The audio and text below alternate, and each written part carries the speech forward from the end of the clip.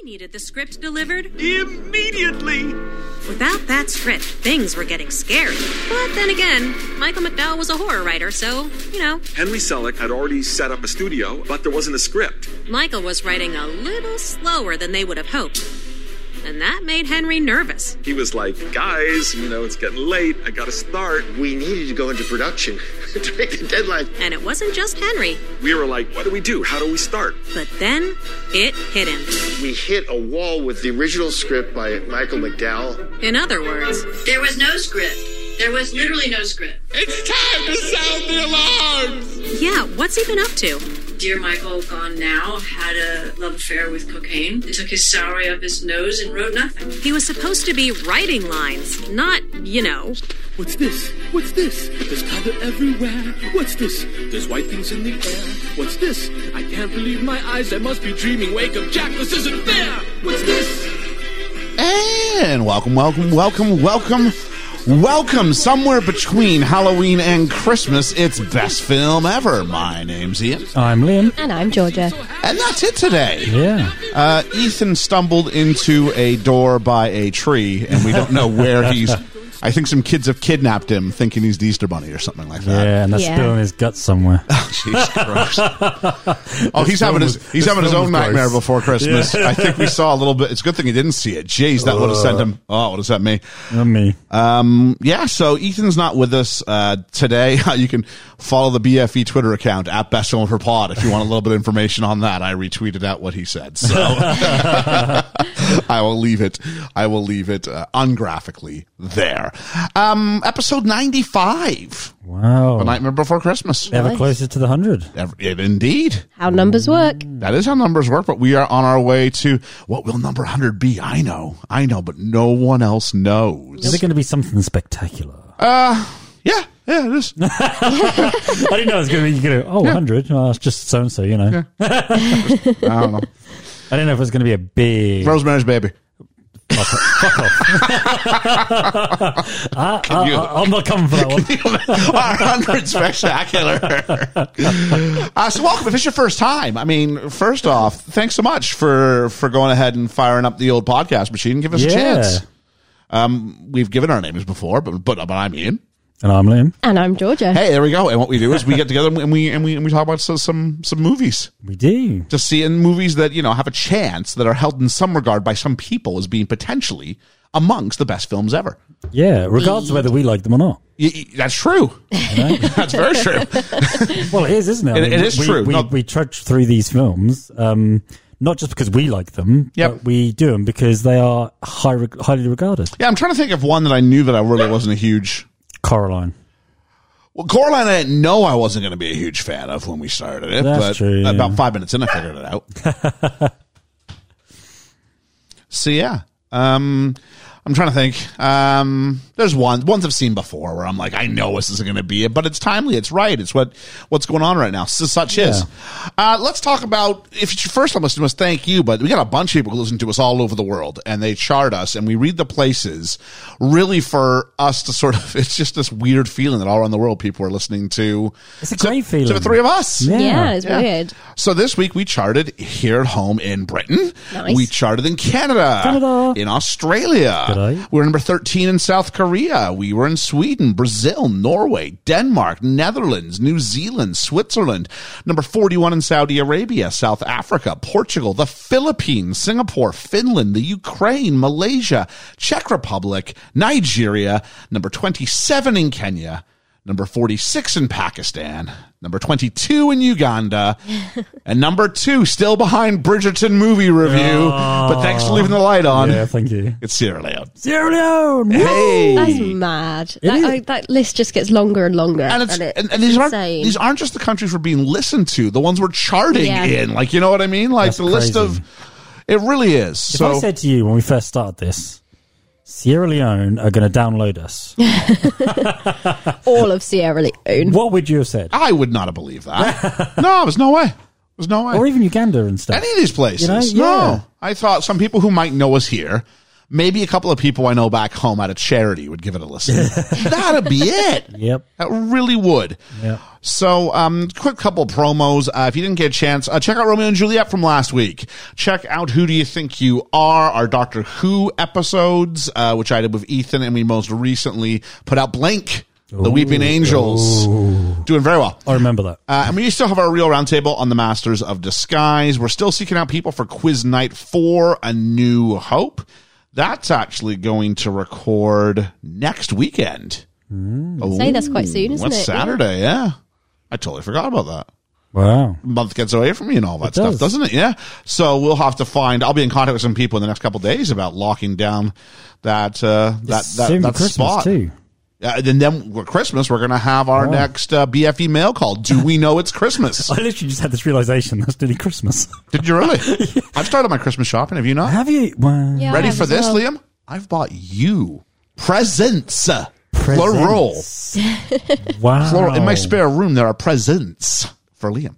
I've actually got a present for you already. Well, there we go. Which I got about 2 months ago. Oh, exciting. So you have started your Christmas shopping Well, then? I guess I have, yeah. To be fair, Liam does just occasionally just bring me gifts. Yeah, that is So there we go. I think we all do that for each other too. We do, yeah. I nearly gave you this as a gift, and Carl went, you should give it as a Christmas present. Christmas present, yeah. I was It's all like, good.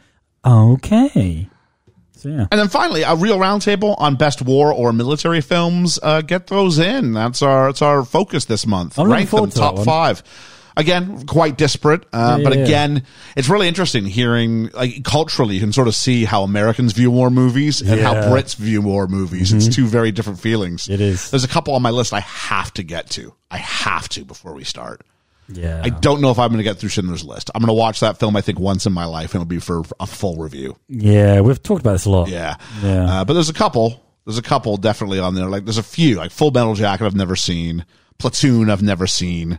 Are we going to do the extended version of Apocalypse Now? No, I watched it once, and I know at some point I'll have to review that, but I think I've seen that, yeah. I think I fell asleep 7 million times and woke Apocalypse up. Now? Yeah. Oh, it's a long And I was still going on. movie. So only like 3 more times than usual then.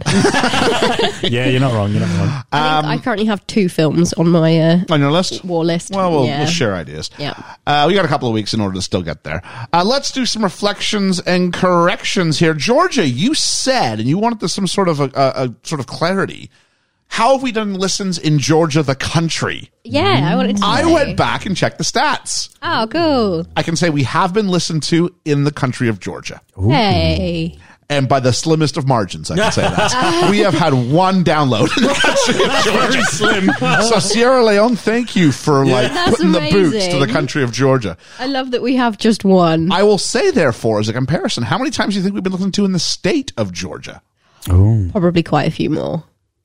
At least 7. Considerably. At 17. least 7, yeah. At least 12. 12? 17. 17? 335 times. Wow. Nice. So thank you if you are in... Georgia State or of Georgia. What is the Yeah. state? What is Georgia Peaches, right? Yeah, that's the why peach I was. state. That's why I was a peach. You're a Rockford peach. I was a Rockford Rockford. peach. Is Rockford in Georgia? I think so. That would make sense, actually. Yeah, fair enough. That's so there we go. cool. That is actually our 14th best state. Is it? I'll just say that. So yeah, like, it's a big number, but like, it's not even the top 10 in the states. What is our best Our state? number 1. You might think there might be some information about that on our 100th episode. Oh, okay. Well done. So there we go. like Some other things. You want proof, Liam, that Paul Rudd has not aged? Yeah. Georgia had no face blindness with him last week. Sure, that's Paul Rudd. She Proving did. he cannot age because there's no face I know blindness. She who knew Paul exactly Rudd who he is. was. Yeah. Well done. He looks Yep. the same in Friends. He looks the same in Ant-Man. He looks the same in Romeo and Juliet. He looks And- exactly the same. Georgia, you were asked for an update on Jim Caviezel, The Passion of the Christ. Yes. I did a quick Google. I was very surprised that I do not have to push a yellow button for Georgia today. No, you really don't. I don't. Why don't you go ahead? So, yeah. So the quite you said last week, isn't this the guy who was like hit by lightning or something like that? And we're like, no, we would have heard about this. Silly George just got it all. This is what happens on those like quiz nights when I Yeah, talk you yeah. out of answers and when this is ridiculous. Surely that's not the answer. And then we find out. So lead actor Jim Caviezel has claimed he was lit up like a Christmas tree while filming the Sermon of the Mount sequence of the film. He says, I knew it was going to hit me about 4 seconds before it happened. I thought, I'm going to get hit. And then it happened. I saw the extras grab the ground. He said that after the strike, fire was coming out of his head and his body was illuminated, though the cameras hadn't yet finished panning over to his position. By the time the cameras got to me, he recalled, I heard Mel screaming out, what the heck happened to his hair? I looked like I went to see Don King's hairstylist. So yeah, he got struck by lightning whilst filming Sermon on the Mount. Whilst on the Sermon on the Mount, yeah. Whilst preaching, yeah. So he got struck by lightning, as did... But despite being hit, like, no outside of the hair, no injuries. Really? Yeah. Managed to like claw through. Yeah. Did he have rubber soles or something? Some sort of soul. But an assistant also got hit by lightning in the same day, about 5 minutes later. So yeah, it wasn't great. Were they okay? Yeah, but just burns on in and out, basically, which is I think similar to what Jim had. He also they were for a whipping scene. They had like a hidden scene set up. But the problem was one of the actors doing the whipping didn't have a very good aim, and it overextended and hit him with, it said, such a velocity that he couldn't breathe. He said it's like getting the wind knocked out of you. The sting is so horrific that you can't get air. Have you seen this film? No. The whipping, everything. The whipping scene is the hardest one that I had to sit through. I was like, I don't know, it's really difficult. Yeah. Oh, okay. He turned around to the extra and said, he looked at the guy, and I tell you, he said, I may be playing Jesus, but I felt like Satan at the moment. A couple of expletives came out of my mouth, which, I mean, you can't really. Imagine getting cussed out by Jesus. I know. Exactly. But not only did he get hit by lightning and struck by a whip, he also got almost completely crushed. Almost got completely crushed and had his shoulder dislocated amongst other injuries whilst carrying his crucifix. Yeah, the cross was like dropped on him, and it was like 100 pounds or something. 150 like that. pounds, yeah. And it got dropped on him because and also not only that, I've got a fourth thing.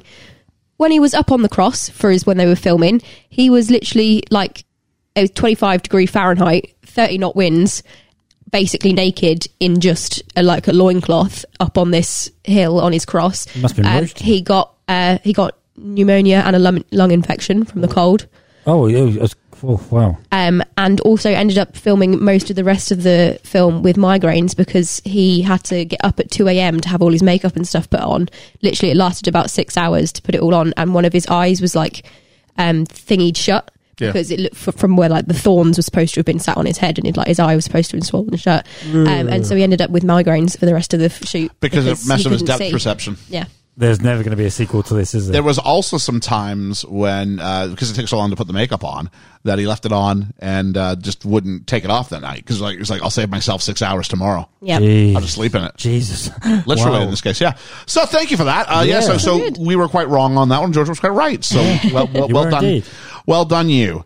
You never really hear of him anymore, though, do you? This film ended his career. Really? No, that's not true. That's what it says on here. He had a nice run on a show called Person of Interest in the United States for several years. I think it ended his film career. He found other ways. He wasn't anybody really before this. Okay. Do you know what I mean? Okay.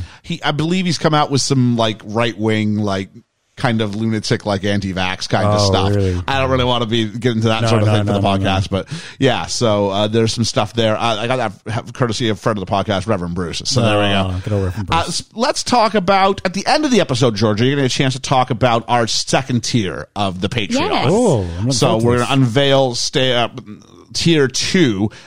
Tier 1 is friend of the podcast. Yes. Can we tell them what tier 2 is called? Yeah, I mean, that's up to you. So tier 2, we're going to talk about best friend of the podcast. There we go. So let's do some shout outs. We got Griff and the Paul and Griff Show for all of the love. A lot of love for Peeps for the Halloween photo shoot. I had fun with that. Yeah, that was fun. A lot of Jen Silent Bob fans, a lot of Rockford Peach fans. Ethan was there too. Ethan's was good. I just wish he'd been here with us to take the pictures. He was dressed as a cowboy. It was great. Yeah.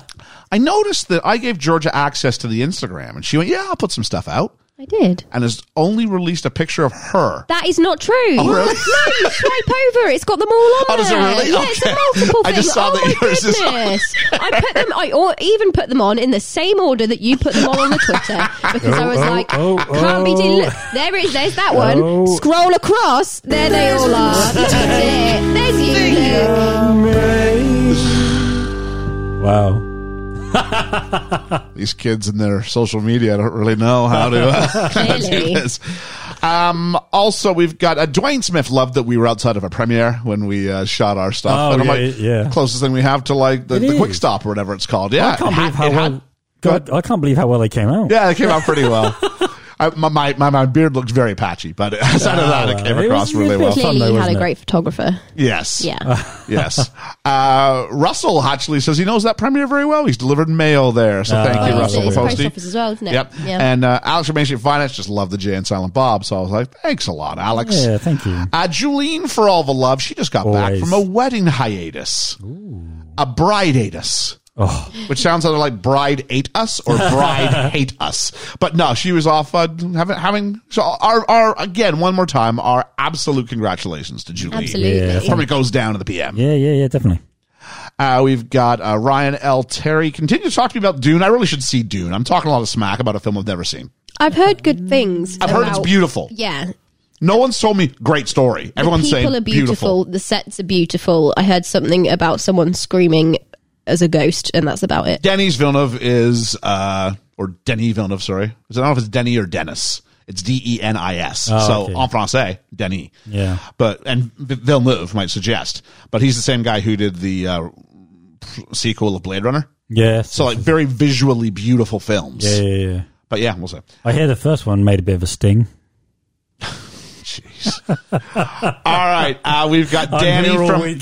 speaking of jokes that didn't land, Danny from It's a Musical said that Georges Javert joke was lost on him as well, and he loves Les Mis. Yeah, well, it needs to be written down. Malice After Midnight for the love. Josh, your next favorite movie, says George is a superstar because she gave Beetlejuice the highest score. There we are. I like it. A number. So, not the quality of what you do, it's just a rating. So if I just give films that people like high numbers, then you're in. They should definitely. Why do you think Liam gives everything a strong something or other? Reverend Bruce for so many things this week. Man, he's active on Twitter. Is he? He is. He rewatched Clockwork Orange. Ooh. And said he found it less triggering. He thinks he's getting desensitized to violence. That would be interesting because I haven't seen it since 1998, 97. I've seen clips. Oh, really? Okay. Yeah. He's never seen Passion of the Christ. So there's George's sort of take on that. Yeah. And then Hermes, just as a side note to Liam, I think it was, he was talking about Romeo twitching. Hermes says dead bodies often twitch. Now, usually that's right after they die, though. Not after they've been there for 2 days. That's muscle spasms as they kind of like... Yeah, exactly. The muscles literally decompress. I think you'd know a twitch from a movement, wouldn't you? I would think so. I'll take that in mind next time in that situation. Russell the Postie said, Romeo and Juliet's not usually his thing, he said, or Shakespeare in general. He likes Macbeth. But he did laugh out loud at 3 specific points in the podcast. Number 1, Ian and Liam saying Pete Postlethwaite. We didn't read it, did we? Yeah. Number 2, Ian saying that Ethan looked like a dead Sir Francis Drake. He does. I stand by it. He does. And number 3, these are all me actually. And number 3, Ian sarcastic. Great. When George just said that Tim Burton had a voice role in the Nightmare Before Christmas. So I just said. It was great. I said, thank you. That's great feedback, Russell. My sister of the podcast, Kirsty, says, can't wait to listen today. I save you for big sewing projects. Thanks for keeping me company. And she shared me a video. My niece and nephew are doing this little fun-sized review show of their own. Yes, you mentioned this. Theirs is much more literal. So they're hitting 2 fun-sized chocolate bars and then just like videoing them having like a little face-off and going, which one's better? I love that. Oh, that's so cool. So far it's Uncle Ian's choice because there's one called Wonder Bar. I think we had Wonder Bar. I brought them back here once. Yeah. It's like full of peanut butter in the middle and then there's chocolate around it. And they went with that one. So that was the first one. So to my nephew. So to Oliver and to Felicity, Cece, I enjoyed it. Keep coming with all that great content. Get branding. Branding's the secret. What do you need to come up with there? You know, catch them on the flippity flop, all that good stuff. It was up against something called Crispy Crunch. So again, another uniquely Canadian. I did bring that one back as well too. It's kind of. I think I recognize that like one. Willow Crisp. It's kind of. I think I probably like that one, but that's because I don't like peanut butter. Do they have bounties over there? They do, yeah. Oh, that's good. I love bounties. Yeah. Most things they probably do. Well, they don't have things like Double Decker. They don't have things like Double Decker's great. Twirl, things like that. Ooh. Yeah. But, you know, There's a lot we do have as well. I don't really know. Galaxy Ripple. Like Twix and Mars and Snickers and all that stuff. We got those. Yeah. So then marathons in my day. Yes, marathons when I was growing up as well. You can buy them as marathons now if you really want to ride the nostalgia bus. Oh yeah, if you go to, it's only in Morrison's. Oh really? Yeah, if you go to Morrison's, it might. I hope it's still there because it was for a while. You could buy them, and it was only at Morrison's. You could buy them in multi-packs that said marathon. Oh God, I go back in there and have a look. Cool. What do we got here? We've got pool hall. Random word said by Hermes and Dwayne Smith. Be like them. Send us a GIF of the random word to our Twitter account at Best Film Ever Pod. So was that pool hall?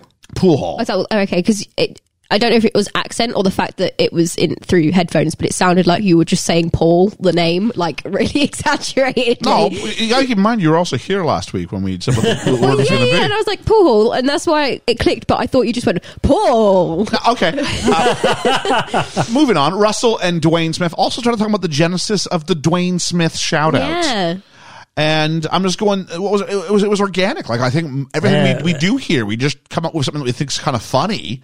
It just happens on the spot. I was just entertaining myself, I think. Well, Dwayne was one of the first to really get involved who wasn't linked to a podcast. Yeah.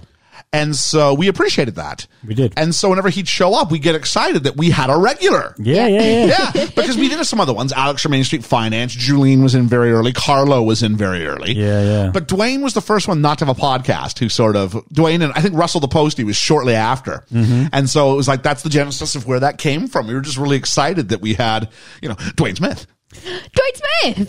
So there we go. I think it's probably how it originally started. It got and then it got more branded. Yeah. See, Felicity and Oliver, this is what I'm talking about. You got to find these moments. Does Felicity have a nickname? Is she Cece? See, Felicity.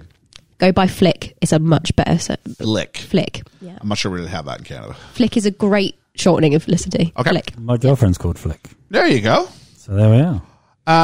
What do we have here? We've got, Dwayne Smith does say, did you pick up something called Rent-A-Ghost last week, Liam? I did, yeah. There's a mistake I made. Dwayne says that Rent-A-Ghost does not have Miriam Margolyes in it. Well, I hated it. I never really watched it. Okay, I was never a fan. It just scared the living bejesus out of me, and I thought that she was in it. He's also given Ethan to give him permission to do whatever he wants with his name on a T-shirt, so we'll see if something comes up from that perspective, yeah. Everybody listening will have their own T-shirts. Oh, jeez. Could you imagine? Rebecca Jade was suggested Who Do You Think You Are, our Doctor Who thing, and then went on instantly to go, second this recommendation. These guys are quality. I was like, oh, thanks a lot. Yay. So Ethan works really, really hard on that one. So thanks for that. Are quality. We're all right. Yeah. I listen to you guys a bit. Yeah. Well, thank you. Jeez. Appreciate that. We got Shoot the Flick for the Love. Ray from NBC. That's not before coffee for all the love. Chat Tsunami. I don't remember mentioning Chat Tsunami before, but twice this week they said we were a pod people should listen to and called us fine folks. Fine folks. Thanks a lot, Chat Tsunami. That's very cool. Can we be part of the Finer Things Club? Does that mean officially we can be? I would have to ask Chat Tsunami. It was their sort of claim that we were. The Paul and Griff Show, of course. So Wizard for all the love. Movie Wars podcast for the love. Our friends over at the Recasted podcast who do great stuff. Check them out. And Ed from the Film Effect podcast. I'd be remiss. He mentions us every time they do a show. So thanks a lot, Ed. Hope things are going well for you boys. And on that note, is it going well for Ed in fantasy football? He's doing okay. Let's talk about fantasy football really quickly. I am in second going into play today, and I'm facing Sean from Cheap Seat Reviews, who's in third, but my players are getting healthy. I am not lost anymore. Woo! Ooh, I'm actually... Say it again. I'm not lost anymore. Acknowledge me. Acknowledge me. I'm actually 10th. You're 10th? Out of 12. Yeah, you've jumped up. You got 2 wins on the trot. 2 wins on the trot. There we go. I'm looking good. You're welcome. Yeah. Started that off. Well, George, did give you the? Yeah. It wasn't even a donation. it wasn't. And you almost beat me the week before that. Yeah. Yeah. So it's been a few. Fingers. Oh, well, come on. We might get another matchup. Who knows this week? I was never very good at starting, but I'm a strong finisher. There we go. Georgia is in. How are you in 7th? I don't know. But you're facing the effing nerds who are 5th today. Yeah, and currently, as it stands, as we record at 7:30 on Sunday, I'm 71%. Oh, really? To 29 to win. So hopefully, I will win. Liam is in 10th and was playing Alex, defending champion from Main Street Finance. What's that looking like? Oh, I'm just now checking. You all right? Okay. Yeah. And then Ellie, who is first, is playing Griff, who is worst. So that feels like it's an easy win for Ellie this week. He's coming back a little bit. I'm 63%. He's at 37. Is that right? Yeah. I'm not doing well early on. Ooh. I am 37-63 underdog currently to Cheap Seat Reviews and Sean. So I need something to happen in that Dallas Cowboys game because I am in trouble. All right. So let's go ahead, though, and talk about someone else who thought they were on a good run and got it wrong. Jack Skellington. Skellington. I do like that name, Skellington. The Nightmare Before Christmas. Yeah. Is that Tim Burton's The Nightmare Before Christmas? Yeah, Tim Burton's Nightmare Before Christmas. Is there a real word called Skellington? Real word? Yeah. Well, skeleton. No, Skellington. Is there something like, I don't know. There's a book called Skellig. So. No, what's that thing they do with the Winter Olympics? What's that called? That's called a skeleton. That's called skeleton. That's just skeleton. Just like the bones. Yeah, skeleton. Oh, I call it Skellington. Make sure I'm correct. That's all. Hit the button. Yeah. All right. So let's talk a little bit about the context of Nightmare Before Christmas. We also went ahead as a group and watched the movies that made us on Nightmare Before Christmas on Netflix. Yeah. So let's give that a go. We can add stuff in as we remember from that. Nightmare Before Christmas, also known as Tim Burton's Nightmare Before Christmas, is a 1993 stop-motion animated musical dark fantasy holiday film directed by Tim Burton. No, that's not right. Directed by Henry Selick in his featured directorial debut, produced and conceived by Tim Burton. It tells the story of Jack Skellington, the king of Halloween Town, who stumbles upon Christmas Town and becomes obsessed with celebrating the holiday. As we've mentioned, directed by Henry Selick, who would later go on to do James and the Giant Peach, Monkey Bone. I can see that. Yeah. And Coraline. Apparently, Skellington, I just had a quick Google, was used as an Old English surname, but that is like the only other everything else. So it sounds close enough to skeleton they used it. Okay. Yeah.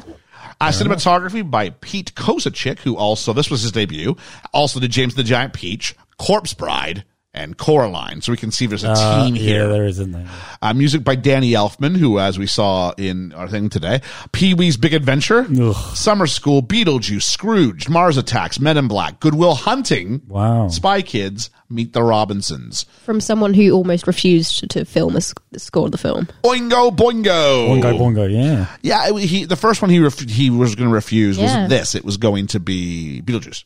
Yeah, but Beetlejuice comes first. The fact that he went and he almost wasn't going to score films, and now look at it. And then found his voice in it. Yeah. Huge now. Yeah. As writer Tim Burton's upbringing in Burbank, California was associated with feelings of solitude. Imagine that. The filmmaker was largely fascinated by holidays during his childhood. Anytime there was Christmas or Halloween, he says, it was great. It gave you some sort of texture all of a sudden that wasn't there before.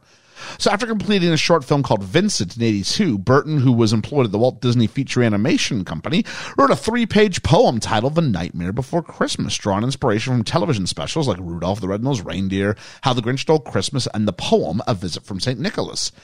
He intended to adapt the poem into a television special with the narration spoken by an actor we'll talk about later, but also considered other options such as a children's book. He created concept art and storyboards in collaboration with Rick Heinrichs, who sculpted character models.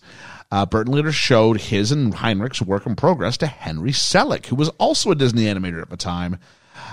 Disney then, because of the success of Vincent in 1982, started to consider developing The Nightmare Before Christmas as a short film or a 30-minute holiday TV special. But the project stalled as the tone seemed too weird for the company.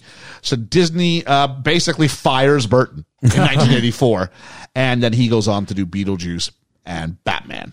Can I just confirm, he doesn't list The Night Before Christmas as an inspiration for this on that? I think the title's the only thing you can really go off of that. Well, I think the whole opening isn't that what A Visit from St. Nicholas is? Do you want to look up poem A Visit from St. Nicholas? I bet you it might be the same thing. Maybe it is, but I've never heard it. It's always 'Twas the Night Before Christmas is at least how I've always known it. Lazy modern audience. I'm guessing that this is what it is. I could be very wrong. Who knows? So, over the years, Burton thought about the project, and in 1990, he found out Disney still owned the film rights to his ideas. That would suck. We're not going to make it, but we own your stuff. Did he give away that to them then? I think because he developed it, because they were looking into making it, what he does while being paid for it becomes part of Disney. They own it now. So you give away anything you do. Because they were paying you for it as part of the... Because while you were working on that, you weren't working on something else. Yeah, okay. So that sucks. Georgia, you give a begrudging nod. Am I right? Yeah, no, it says, A Visit from St. Nicholas, more commonly known as The Night Before Christmas and 'Twas the Night Before Christmas, from its first line, is a poem first published anonymously in 1823 and later attributed to Clement Clarke Moore. Acknowledge me. These moments I just love. I just sort of just like, it makes me feel all warm inside. I'd never heard it referred to as that. That's okay. Can that head get any bigger? I don't know. Have you seen the TV? The TV. Oh, the TV. New TV at the Studio of Awesomeness today. Oh my God. It's a wall. TV is putting, it's more like a it's a visual wall. It's a cinema screen. It's a cinema screen, yeah. It is. It's a cinema screen in portable For form. a drive-in movie. I think I like it. I do too. There we go. I need to hear that. I need positive. I always get buyer's remorse. So please let me know that it was right. I told you earlier, I want to see the Baywatch opening scene. You do. Where are we at here? So Burton's own success with live action films made Disney Studios chairman Jeffrey Katzenberg, who saw the film as an opportunity to continue the studio streak of recent successes in feature animation and add this to it. Disney was looking forward to Nightmare to show capabilities of technical and storytelling achievements that were present only previously in Who Framed Roger Rabbit, a film that is totally eligible as well for the podcast. If it hadn't have been this time of year that my pick was, that would have been my pick. Oh, really? Okay. Yeah. Walt Disney president David Huberman believed the film would be able to create a creative achievement for Disney's image, elaborating, we can think outside the envelope, we can do different and unusual things. Things that I would not say about Disney today. No. We think outside the envelope, we do different and unusual things. It feels like all they're doing now is, that stuff you like? We've got so much more of the same coming your way. A little bit. Oh, it's more Pixar though, isn't it? They're doing a little bit more. Pixar's always their own sort of. Yeah, they're doing it, not looking so much in the like American bubble and going elsewhere, but that's about it. Yeah. Nightmare was Burton's third consecutive film of a Christmas setting. I think Batman. Is it Batman Returns has got Christmas in it? Yeah, I think it has, yeah. And there was something else. Thing that was a Christmas present to do with it, didn't they? Mm-hmm. And he couldn't be involved because he was involved with Batman Returns. He couldn't be involved on a regular basis. And I don't think he really liked what he referred to as the painstakingly slow process of stop motion. It is painstaking. So he approached Michael McDowell, his collaborator on Beetlejuice, but they experienced what I found in my research is called creative differences. I will say the lady on the Netflix special said that Mr. McDowell took his paycheck and snorted it up his nose. Yeah. Not us. She very clearly says she does say that. He's on cocaine. Yeah. That's all he did. He was supposed to be writing a movie and he was just doing coke. Yeah. So there we go. So that's known for him too. What's this? What's this? There's powder everywhere. Powder everywhere. There's white things going in up the my air. nose. I imagine Burton walked in, got really angry, started shouting, and Elfman's like, this is great lyrics. I'm just going to write this down. So instead, they approached, I have her name here somewhere. I think I've lost it. Oh, no. Anyway, they just had to make it as Caroline Thompson. There we go. That's it. And that's Danny Elfman's girlfriend. Danny Elfman was hired because they thought they'd do a musical. And Elfman said, I've never done a musical before. And it turned out he said it was one of the easiest things he's ever done. Writing the songs for this. So they created a rough storyline, and because they didn't have any script because he was snorting it, so they had to come up with a story. And Elfman says he found writing Nightmare's 11 songs is, quote, one of the easiest jobs I've ever had. I had a lot in common with Jack Skellington. And we'll talk about that maybe more as we go along.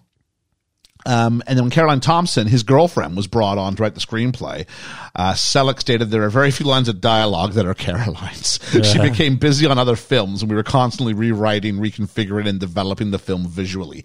You get the feeling from the behind-the-scenes special we watched. They didn't get on. Not at all. No.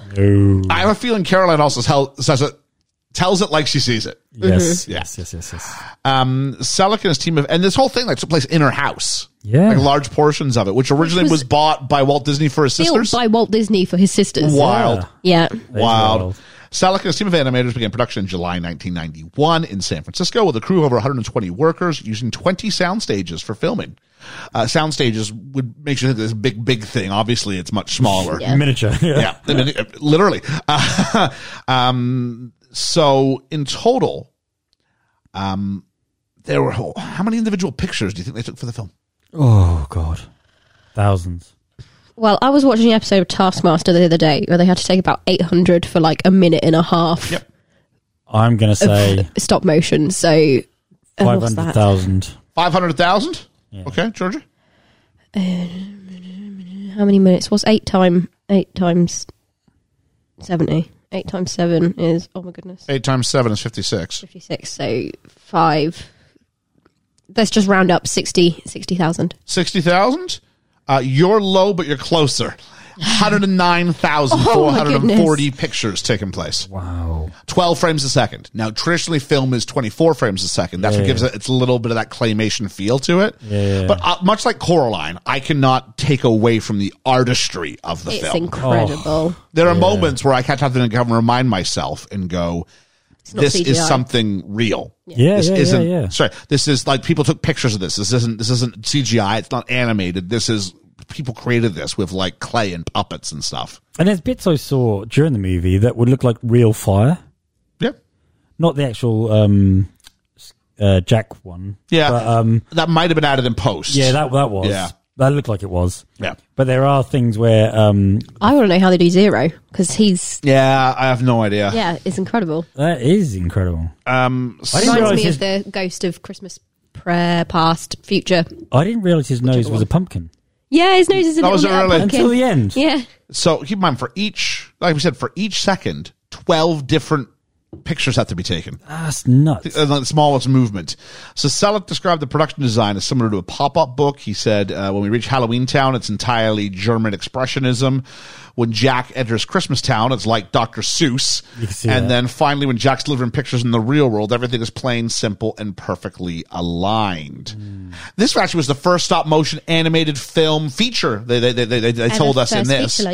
It's also the first stop-motion animated film to be rated PG by the MPAA. Okay. Oh. Yeah, I guess because of some disturbing themes. Yeah. Which they did tell us. They played it for kids, and the kids didn't get it. No. They said it was a disaster. What would kids feel today? I think they'd be more desensitized, wouldn't they? I think they'd like it a lot more today as a first viewing. Yeah. So originally supposed to be Walt Disney. After a terrible test screening, they pivot and they go teenagers and up. Touchstone. And it's Touchstone. Yeah. But in 2006, it is re-released under the Walt Disney banner. This and Who Framed Roger Rabbit are the only Touchstone films that are actually now considered official Disney films. I was going to say there isn't many of them because I know... So they're only Disney films when they're successes, yeah? Yes, oh, yeah, absolutely. When they realise they can make a lot of money from them, they take them back again. Yeah. They're not stupid. So let's begin the deep dive. There's a narrator, kind of. And when the film was first being started, it took more inspiration from the poem Burton had written. And Patrick Stewart was asked to read the extended poem, which was going to be used for the start of the film and the closing narration. Could you imagine? Monologues were unfortunately cut down and trimmed even more before eventually being given to someone else to read. And that was Edward Ivory. Stewart's version is recorded, and if you listen to the film soundtrack, you can listen to it there. Oh, that's cool. Okay. Yeah. That is cool. So we start off with a song, This Is Halloween, This Is Halloween. Halloween. I mean, this is a musical, right? So this is your bonjour. Bonjour, except for instead of provincial France, it's Halloween Town. Yeah. So here's all the characters. And we're going to finish probably by introducing you to our lead, which is generally what happens. But we do get moments of Oogie Boogie, Sally, and the mayor, who I think are probably three of the bigger characters. I just want to say how I love the glare. You like the lens glare that was You there. love lens flare. Oh, You I do, yeah. Cool. I thought I saw references to Pugsley because there was this kid in like a striped jumper. It felt like Pugsley Adams. Yeah. And like a Pennywise ripoff, I felt. You got the clown with the tearaway face. Yeah. Here, I thought that was like gone without a trace. Yeah. And then whatever the creature is who's in the shape of water. Now, granted, this came way before, but that sort of visual has been done before in other movies. Fish monster, yeah. So we meet Jack Skellington. Let's start with Danny Elfman, I guess. Yeah. Because I had both names down, but I didn't know the order in which this occurred. Oh, okay. So Elfman records all the demos. Yeah. And then he sends them off, and he kind of tells Burton, I really kind of want to do this. And Burton says, you got the part. Yeah. Just like that. You got the part. And so he records it, and his singing's really good. Apparently his acting's not so much. And I would have loved to have heard some footage. They didn't play that for us. Yeah, me too. He seems a little bit strange himself. There's a weird story where Tim Burton sends Elfman's girlfriend home to fire him from the spoken role. That's a bit low, isn't it? That is, isn't Yep. it? Yeah. Now it didn't stop them from working together for the next 2 decades. Well, no, why would you? But there is a thing there. Yeah. And so he's fired from the speaking roles, and they bring in Christopher Guest, Prince Humperdinck from That's why I know Princess that name. Bride. Yep. Well, they showed his picture on the documentary. Did they? Oh, They yes, did. they did. Yes, they did. Yeah, so there we go. So it's really weird to think that he is that, but the idea was you got to match the singing voice, which is really quite odd. It's done really well. Oh, it's really though. well. I wouldn't have thought you it was can't- different people at all. You can't Oh, tell no, it's different no, people. no. No. Elfman also voices one of the trick-or-treaters who are working for Oogie Boogie.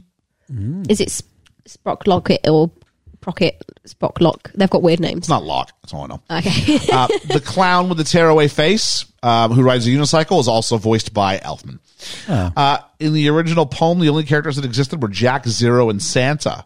All the other ones have been made up for the movie. So at the end, when we talk about whose movie is this, Yeah. it's really not the characters. Although we'll do that. Oh, okay. But who should get credit for this movie? Oh, I see. There's a lot of people. Probably It's more shouldn't of a- be titled Tim Burton's. The Absolutely, Nightmare it Before should not. Christmas. But why did they No, do no, it? no. Because he was the biggest director in Hollywood at the time. Yep. Yeah. So, Tim Burton and Danny Elfman experienced creative differences during this film, and this is the reason why Burton chose Howard Shore to write the film score for Ed Wood. I think the creative differences are he fired him and sent his girlfriend to do it. Yeah. Yeah, but who remembers Ed Wood? Ed Wood's pretty much known as Tim Burton's worst film. Exactly, yeah. So Elfman's lucky escape. Just thought you were just shortening Edward Scissorhands. No. No. I didn't even know What, that was Scissorhands became Wood? No, I thought just because he's Edward. I thought he was Ed being Wood. called Oh, yeah, His name was Ed. Despite pushback from Disney wanted to animate Jack Skellington's eyes. Yeah, I And heard give him about this. the big cartoon irises and all that stuff, and He's a they pushed- skeleton. Exactly, that's what they Yeah. said. It's a skeleton, so we can make the size of the holes in his head big or small, and try and help them create mood. Which is very cleverly done as well. But we're not doing more to that. And they kind of give him eyelids as well. Because when he shuts his eyes and stuff, he opens and shuts his eyes. Oh, he opens and shuts his eyes. Yeah. So I guess that's probably they kind of soften it a bit. Now think about what that means. Yeah. That means a different head for each of these.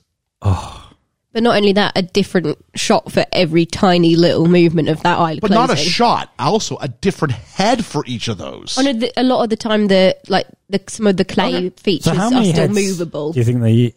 Oh, I see where this is I going. might have that at the end of the thing. So that they can okay. use the same head for several little bits, but they'll move the eyes or they'll adjust the smile, those sorts of things. Could you imagine if It's your really cool. only job was to make Jack's heads?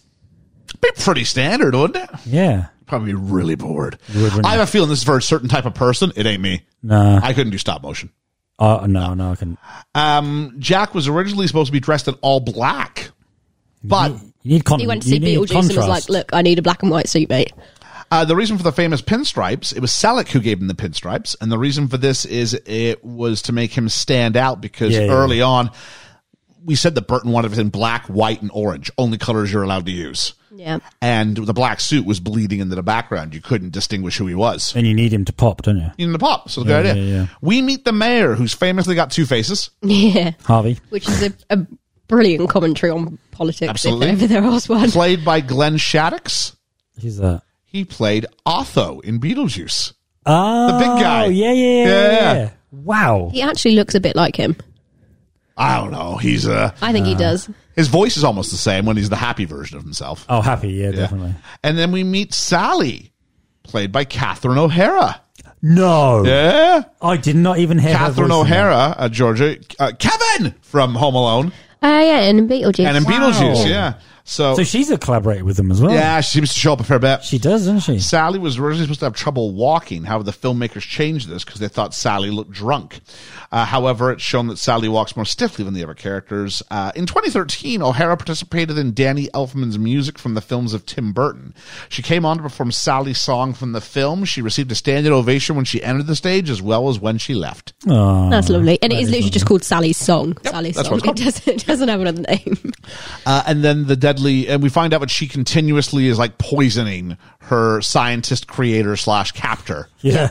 And the scientist is chasing her off. And the scientist is often referred to, it's twice by name in the script as Dr. Finkelstein, but in the script, in the credits, is only referred to as evil scientist. Yeah. This is, you ever see National Lampoon's Christmas Vacation? Yeah. Yeah. You see the old guy one of the parents who had like a rug? Yes. That's who this is. No. Yeah.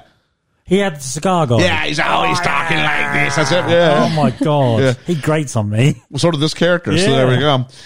Jack, he's had a successful Halloween and seems uninspired. Yeah. Okay, great. It's what I do. Yeah, been there, done that. Bought Been there, done that. T-shirt purchased. As they walk by, there's a street band, not an E Street band, but a street band.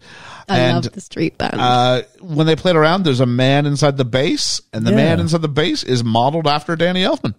Oh, I can see that having seen the special now, where he looks like discount, American Elton John. Yeah, he does. Yeah, that red hair dye is a brave choice. That's someone who doesn't want to be aging. Being 60 and choosing like proper ginger hair. Yeah. Yep.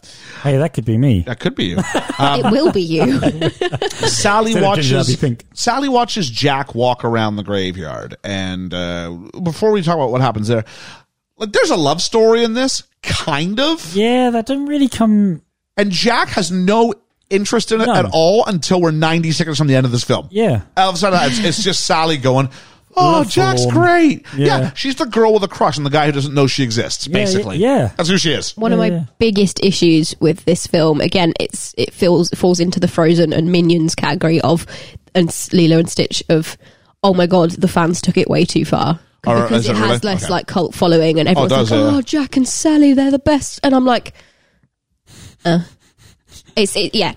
just don't like Jack's doing his own thing the whole movie. Yeah. The whole thing. You see them plastered everywhere. It's like people have if people have got tattoos, they've got tattoos of Jack and Sally. Yeah, I think it's people who have an eye. It's kind of like they feel about this film the way Jack feels about Christmas. Like he sort of saw it once, kind of got it wrong, and now is telling everybody that wrong thing. You could not have summed it up better. I know. Yeah, that is literally it. I know. Oh, I'm modest. There we are. We do acknowledge you get to go, you're right. Then I go, all right. I go, oh, okay, fine. Then be like, yeah, all right. All right. Yeah, I'm all right. So we get this. We meet Zero the dog. I love Zero the dog. How could you not? Zero's great. Yeah, and we hear a song, Jack's Lament.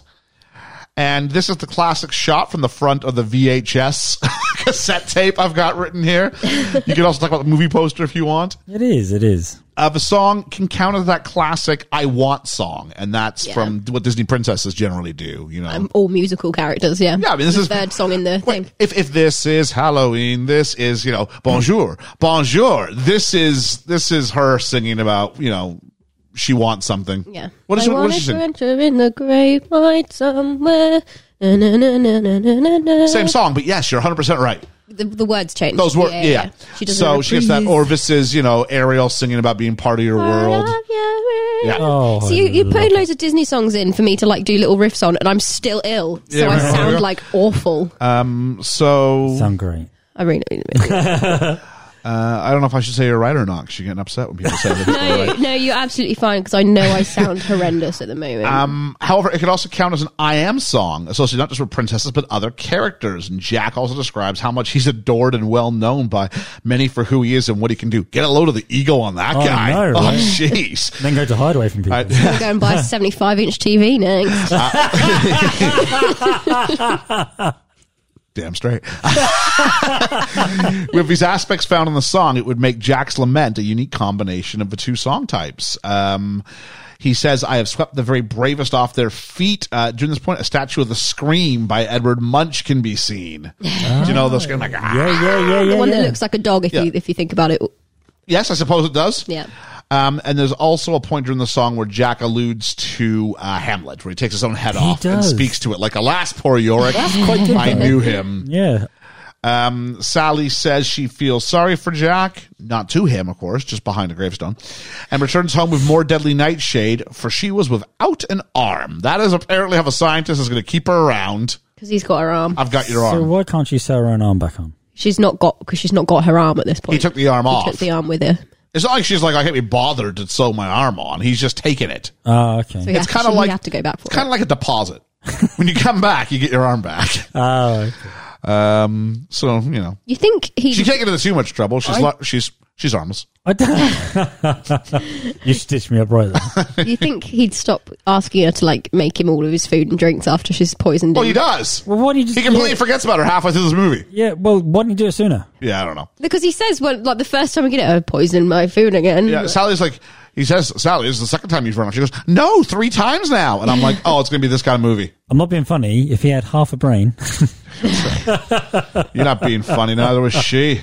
The next day, the mayor's off looking for Jack. He's humming. He's humming, this is Halloween. I like how he goes up the steps. Yeah. And we can see the 2 faces. And he knocks. And he goes, come on, Jack. I'm only an elected official. I can't make decisions by myself. One of the better lines in yeah. I'm not. The script's not strong, which I think the documentary explains why. Yeah. There isn't much script either, though. No, it's just largely it's all visual. Well, I think it's the director said basically the script is just to get you from like song to song. Yeah. Mm-hmm. Jack's been walking all night, and he's someplace new. We watch him. He comes across doors that we saw earlier in the movie, but we get to look at them in a little more detail here. Where do the other doors go? Liam was trying to track them down. There's 7 holiday doors. How many can you get? Thanksgiving. Yep. There was. You say what? So Thanksgiving there was a turkey. Yeah. Christmas. Christmas we do see that he goes into Christmas Town. Valentine's Day. Yep. We see hearts. There was a St. Patrick's Day one. Oh yeah, there was. There was a 4-leaf clover for St. Patrick's Day. That's 4. There was Easter. There was Easter. We do see that with the Easter egg. With the Easter bunny getting kidnapped, but also because there's eggs on the door. Yep. Obviously, there's Halloween Town. 6. And last one. 7's a bit more iffy. Give us a visual. Okay, you'll get it. A red, white, and blue firework. Oh, yeah, 4th of July. Yeah, my notes said it could also be British Bonfire Night. No, it wouldn't. Speaking of which, Bonfire Night was last night. It was. Yeah. Technically, it was 2 days ago, but we saw fireworks. Went and saw fireworks. I was sitting there going, in the midst of everybody, because there were probably a good couple thousand people there, but in spite of being around with everybody who was sort of there, I remember, and the fireworks going off, I remember just saying to people, like, think back a year ago. Yeah. Like, this would have been unheard of. See, I did the same thing because I went to another one on the Friday. Yeah. And I felt really uncomfortable how many people there really was. Oh, really? Yeah. I was okay. We were outside. We were... It didn't feel particularly squashed. I think part of it's because I teach, and I'm just I felt squashed. I'm like, all I do is see people. Yeah. And I tell people all day long, put your mask on, and they don't do it. And I'm like, if it's going to go that way, it's going to go that way. I mean, fireworks are probably not going to be the way I get it. I work in an independent school where no one wears masks, so... Yeah. In the thousands I saw, there was probably 3 people wearing a mask. Oh, there wasn't a single person wearing a mask, I think. I saw one. Okay, yeah. But that was it. Oh, yeah. Crazy.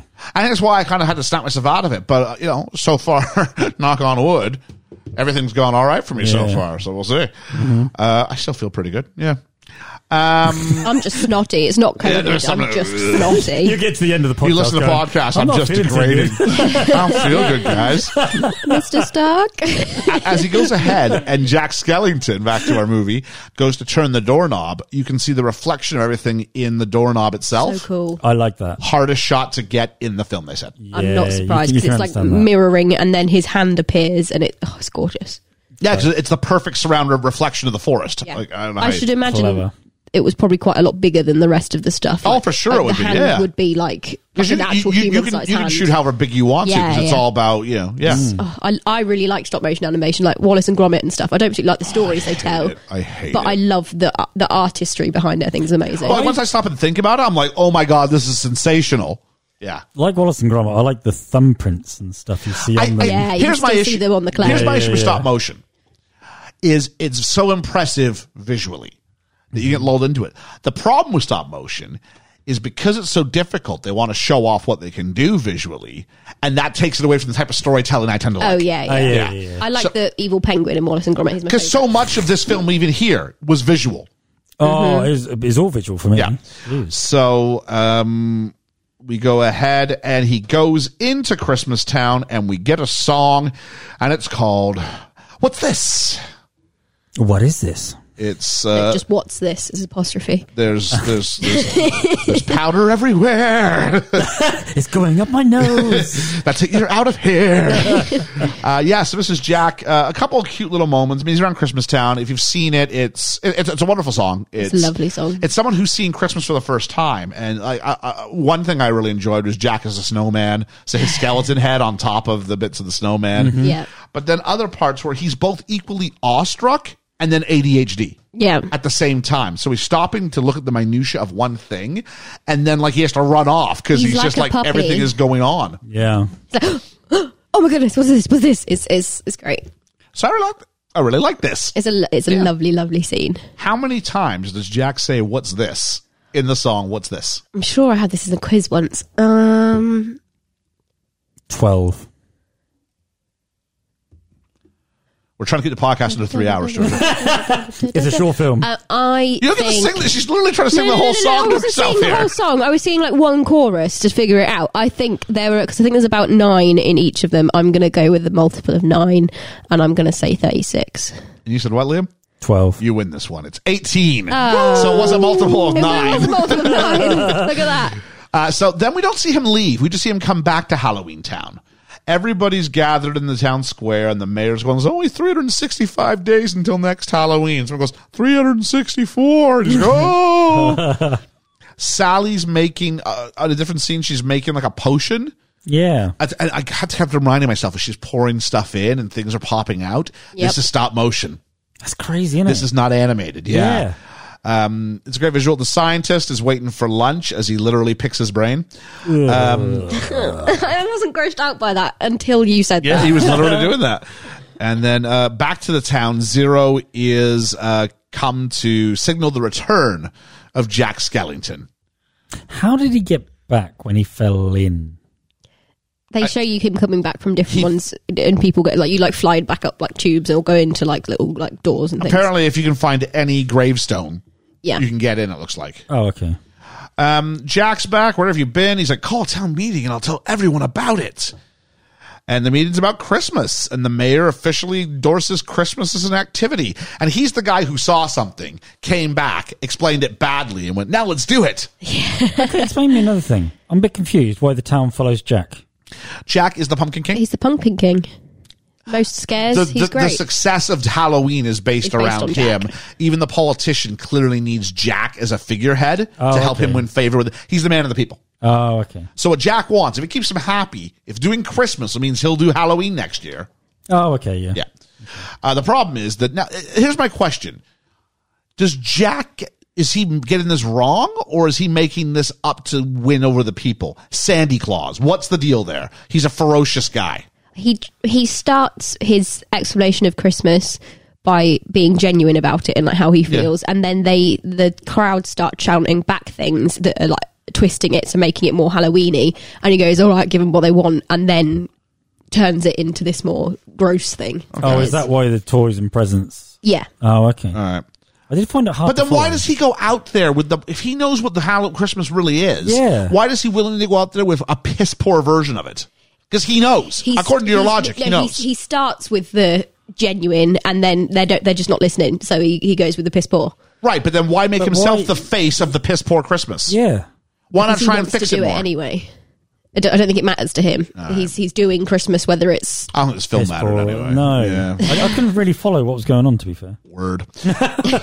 Jack's swatting up. He's reading books. See, he should know better. He's reading all these books. Mm-hmm. He's trying to make it make sense, and he can't because he's not from Christmas Town. He's from Halloween Town. The scientist has locked up Sally. She did have this ladle, the spoon with holes in it to try and trick him into drinking, which worked, but I don't know. She didn't really get out and do enough. Jack stops by, as luck would have it, the scientist's house.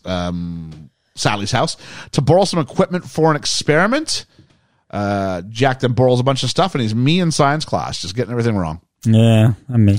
Can't figure it out, man. He tries to make a folded up snowflake. It's a spider. That one legitimately made me laugh out loud. That was funny, yeah. Which again, it's not animated. I got to keep reminding myself. That's crazy. Yeah. Sally jumps out of the tower, and it seems like if you were locked up against your will, this would have been a really good thing to have tried much earlier. Yeah. There's a giant window in your room, then you can survive the fall from it. Interested. I think she seems to only now be figuring out that she can, like, take her arms off and sew them back on herself. Yeah, she sews herself back up, and that's that. She's got that all sewn up. And you're probably thinking, well, at least she got a good head start from the scientist. No, within 30 seconds, he's dropped by to see if she wants to be let out and discover she's gone. But does it matter? Not really. Nope. Because Jack is meanwhile trying to figure out the math behind Christmas. I did appreciate the chalkboard and all of his formulas. The open fire chestnuts as like a bracket, equation. Yeah, that's great. Yeah. And I loved how they did the handwriting on the the handwriting on the chalk. I don't know how I did that. That was clever. And he gets the first ever Uber Eats delivery. Chocolate macho brownie. And that's a very specific advert. That's only in the UK here. And then Sally has a he loves me not flower that then turns into a Christmas tree, and then the Christmas tree then lights itself on fire. I don't know if this was a magic thing that she caused a spell on or what. No, it's her vision. That's her vision? That's her vision. That's how she knows that Jack's gonna screw up Christmas. Weird. That is weird. Then Jack starts talking to three kids, and Liam goes, that sounds like Pee Wee Herman. Locke is played by Paul Rubens, otherwise known as Pee Wee Herman. I said to you, didn't I? You did. God dang it. That's why I've got my notes. Sounds like Pee Wee Herman. Jack talks to the three kids. The mayor goes, Christmas will be spooky. And Jack goes, not spooky, jolly. The girl one is Catherine O'Hara as well. Oh, is it really? Yeah. Okay. That's cool. The boys are told, don't tell Oogie Boogie about it. And this felt really late to even be bringing Oogie Boogie into anything. But wait, because they're going to have to wait even longer still. And the kids say, we won't tell. And then we close up on the fingers crossed behind their backs, which again is not animated. I got to keep reminding myself. The kids are going to kidnap and torment Sandy Claus. And then Oogie Boogie says, Sandy Claus. And he laughs in this like evil way. I take it he's the boogeyman. Yeah, that's what I. Yep. Yeah, but yeah, okay. Still, we still haven't seen him yet, though. So he's an idea. He's a shadow. Yeah. Organizing Christmas, Jack wants Sally to make his Sandy Claus outfit because she's the smartest, and that means she should make his clothes. Yay, feminism! Also, have you seen her dress? That is just rags sewn together, guys. Come on. Yep. Yeah, she'd make herself a better thing. Yeah. She's had a Why vision. Would you trust her if she's not that good with a needle? I don't know. She had lots of practice. She sews herself together, doesn't she? Yeah, we're not great though, is it? It's not seamless, is it? Oh, jeez. She's had a vision that Christmas turns out terrible, and the kids interrupt this by thinking they've captured Sandy Claus, but it's the Easter Bunny, which we found out not in the original or secondary script. That was something the director added later. So would these people from Halloween Town not know what a bunny rabbit is? Easter Bunny? No, because they've never been to Easter Town. I'm going to challenge that later in the film. You're right. The movie tells us they haven't, and the movie decides to go, well... Because the script's all over the place. Yep. No one knows. Then we go to building reindeer. The scientist has given up trying to contain Sally. He's hanging out with Igor now, it seems like. Ugh. Got a new guy here. He's not even remotely interested in Sally. No. So that Just was like that. That was easy. Yeah. Yep. Barely did ingredients. It's like last week when like Benvolio just clears off, and now we've got some other guy hanging out with Romeo. Yep. 35 Days to Christmas, but then we have the song Making Christmas, I think it was called. Things are going wrong in fundamental ways in Halloween Town. The three dead reindeer have come to life. And we got lots of cross-cutting between Christmas Land and Halloween Town. And that was cute to go. That was nice, yeah. In case you didn't realize how wrong they were getting it. They went, we should probably show that what Christmas is really about. So they get the idea that skulls and death are a bad thing. It's not very Christmassy, is it? It's a great idea, Mr. Burton. Well done. I don't think that it's necessary that it's a bad thing. It's just not the right thing for the moment. We see the sand snake from Beetlejuice. Yeah. Eating a Christmas tree later. Yeah, and the song ends with One Day to Go. And we meet Santa Claus for the first time in the thing. Originally, this was supposed to be Vincent Price. Oh. So Vincent Price, who plays the scientist in Edward Scissorhands, But he passed away, didn't he? Yeah. So according to Henry Selick, the director, Vincent Price was supposed to be. Then after the death of Price's wife, Price himself, his health began to fail, and his vocal performance was very frail and weak. So they actually recorded it, but they couldn't use it. It was that bad. Oh, I'd still love to hear the recording, though. So it led to the role being recast.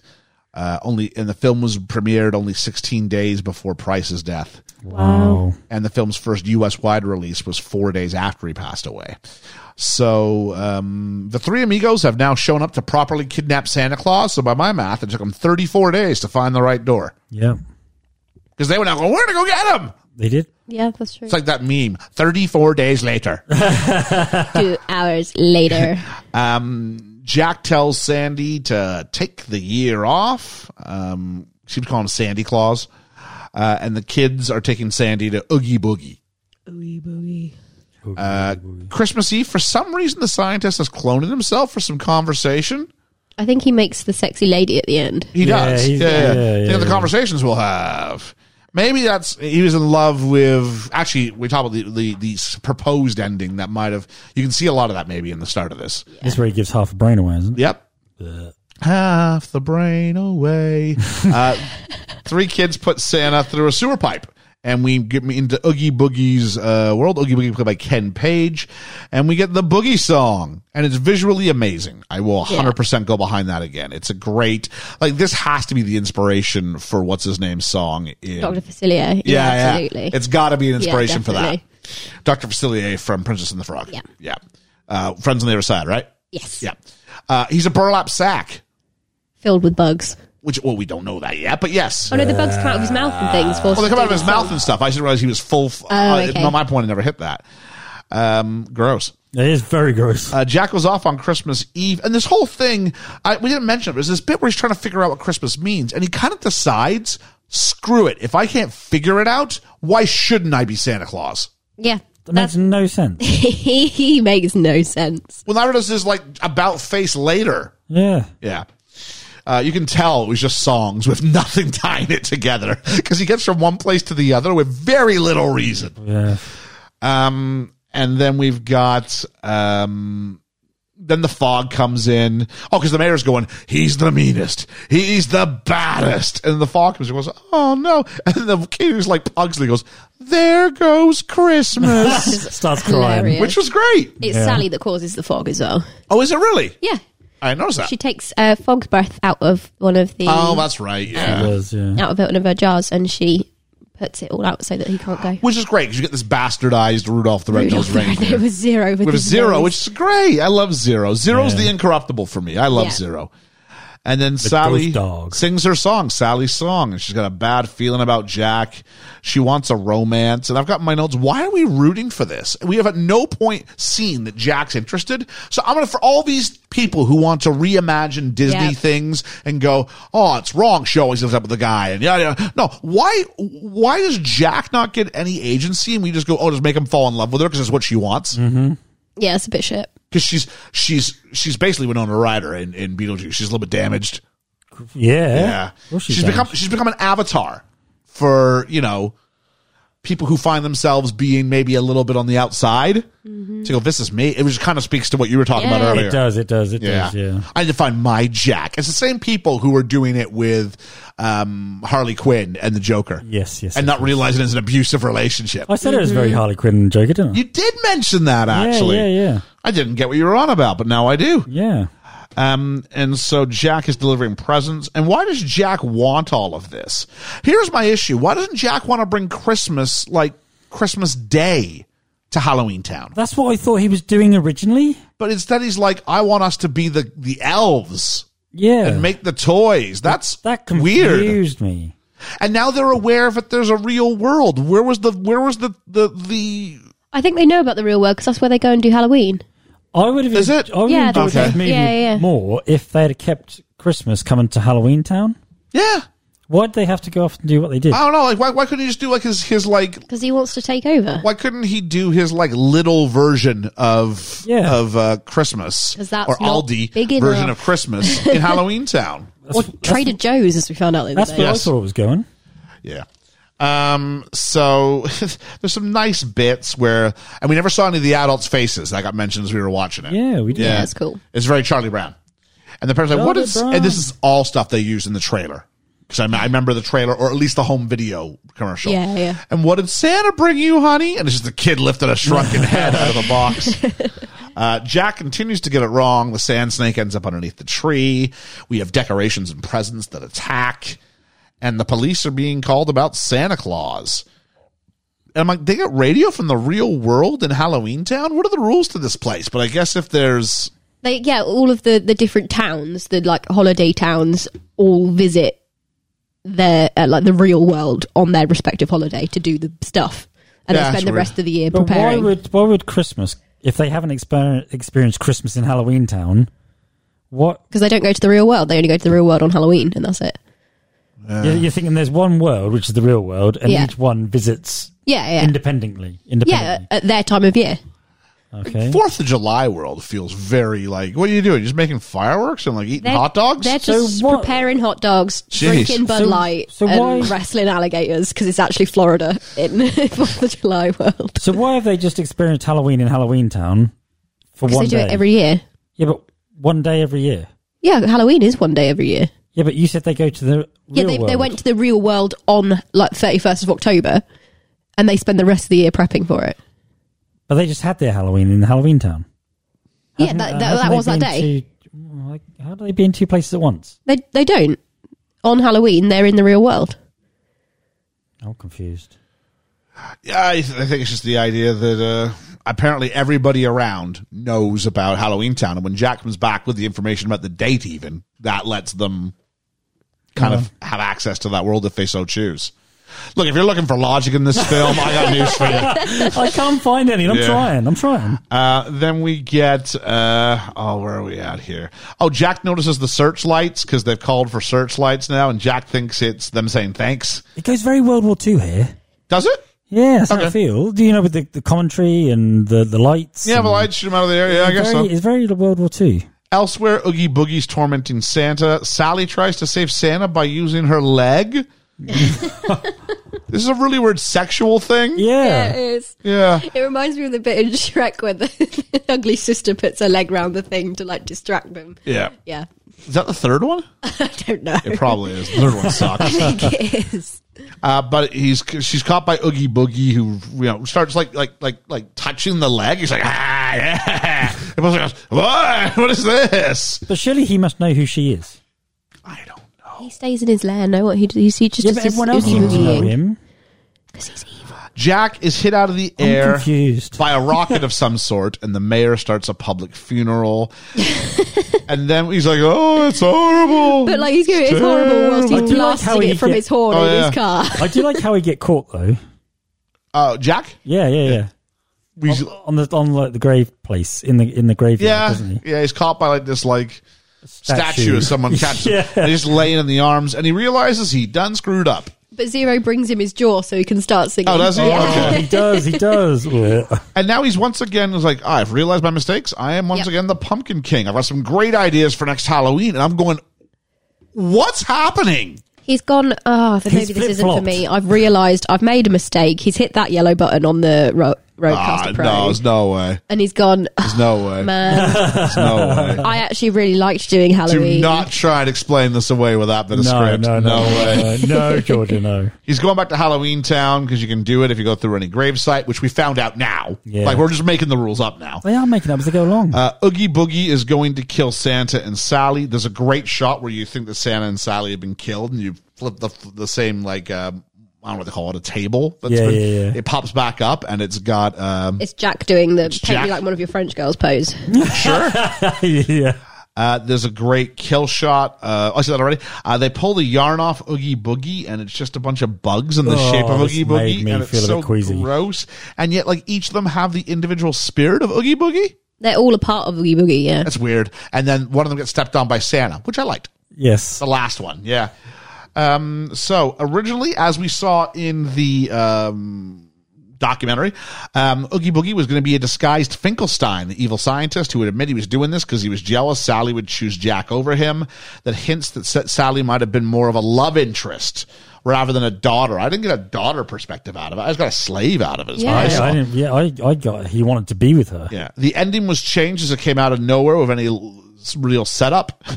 So the producer, Tim Burton, hated the idea so much he reportedly kicked a hole in the wall after hearing it. I'm guessing he didn't hear many of the other ideas in the movie because they also came out of nowhere with a serious lack of any setup. I'm not being funny. This film would have been completely different if he wasn't working on Batman. If he was there and could have you're not wrong. Yeah, he's preoccupied, wasn't he? Yep. The reason I'm jumping ahead because I want to say this at the end, but I'll say it now. The reason why this is considered a success is the IP. It's the character. Oh God, yeah. It's the character of Jack. It's the character of Sally.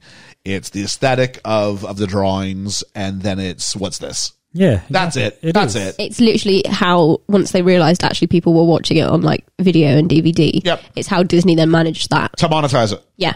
How do they monetize the image of it without ever actually having to talk about the film itself? I mean, it's incredible what they did with it. Yep. But, if it hadn't been called A Nightmare Before Christmas, so it had that Christmas and Halloween theme to it, it would not keep coming around time and time again. I agree. Santa says there's still time to save Christmas. Why? Because he's Santa Claus and he then fixes everything. And he shouts out, "Happy Halloween!" To which point I'm like, "Yo, Santa, it's still December 24th, buddy. Yeah, it's not Halloween." No, because Jack goes, "Merry Christmas." And I guess it's them realizing this movie should have been called "Stay in Your Lane." Yeah, literally. Stay in your lane. And we have a reprise of what's this? What's this? There's cocaine everywhere. It's going up my nose. And there's some vampires play ice hockey. And I said, "You guys see this?" Mm-hmm. And originally, it was supposed to be the head of Tim Burton on the ice. That's hilarious. But one of the producers told director Henry Selick Burton wouldn't like that, so it was changed at the last moment and reshot with a jack-o'-lantern instead of a head. Selick later said he believed Burton would have probably been okay with the idea and regretted not asking himself. Oh, I think he would have been. And then we've got, we got credits in 3 minutes. Make this a love story. So Sally is by the VHS cover shot, and Jack wants them to be a couple now. Just because like we haven't had one moment where he looked after her after she leaves. No. Even in his lament song, at no point does he go, I should give Sally a call. Like, none of this. Stupid. Yeah. He goes, we're simply meant to be. And I'm going, are you really? Just like that. How are you meant to be? Yeah, because you haven't been anything. Like, Jack's been wrong about every single thing in this movie. And everyone, oh no, now that he's seen the light, he's right about everything now. Do you know why that meant to be? He followed in her footsteps. Well, this is where we sort of get, that's funny. This is where we get the idea that in the real world, in a sense, it's funny because both, what's the guy's, Danny Elfman went, I'm Jack Skellington. That's my story. But director Henry Selick's going, I'm Jack Skellington. I'm Jack Skellington. Yeah. And the woman who wrote it. She goes, I'm Jack. She goes, I'm Sally. I'm Sally. I know. It's a story of our relationship. And I'm okay, everybody, which I think is why it is so successful because everybody sees themselves in these characters. Of course they do. Of course they do. So, an alternate ending I've got here is because they were kissing, they rolled the credits. An extended version to the film heard on the soundtrack album. Many years later, Santa returns to Halloween Town to visit Jack and finds that Jack has 4 or 5 skeleton children. Oh. How? We don't know who the mother is. I was say, like, Sally's like literally sewn together and there's bits of cloth. So. I don't think that's going to work. No. So whose film is it? And that's the question is, we're not talking about, which character do you like the best or whose story it is. But whose film is it? And there's a controversy because Henry Selick is the director and spent more time in the set than Tim Burton did. Tim Burton spent a couple of weekends. It's not Tim Burton. Selick spent 2 years, but Burton had the idea. Yeah, I know, but... I want to find the original poem that it's based off of then. I could come up with a character, couldn't I? Yep. Right? Smokin' Joe. Sure, right? Smokin' Joe. Sure. Right? And I've got to come up with this character. Smokin' Joe is a cowboy who's a rodeo rider, right? And that's it, right? Mm-hmm. Then you can take it and go, I've made a story out of this. Yeah, but if that's your story, not mine. It was based off your character, though. You've got the original idea. And the original idea was we've got Jack Skellington. He wants to become Santa Claus. He gets it wrong. That's the original story, which is kind of what happens here. It's not Tim Burton's story. It's the director's. Well, technically, it is like he gets the story credit. Yeah, well, it's not. He did bugger all here. Oh, he does. Burton's claimed he's the owner of the story because it was his idea. He wrote the original poem and most of the script, created the character, served as a producer, even wanted to direct, but was just too busy at the time. Pop culture has accepted the film as Burton because the heading is Tim Burton's Night Before Christmas. And it looks I did Burton-esque. not know that he was not the director until I did so we did Coraline. And then I discovered that he didn't direct Tim Burton. I'm like, how has Tim Burton not directed Tim Burton's Night Before Christmas? It's mad, isn't it? Yeah. Burton does reinforce the fact that Selleck directed the film and is often annoyed people don't remember him for that. I got news for you, Timmy.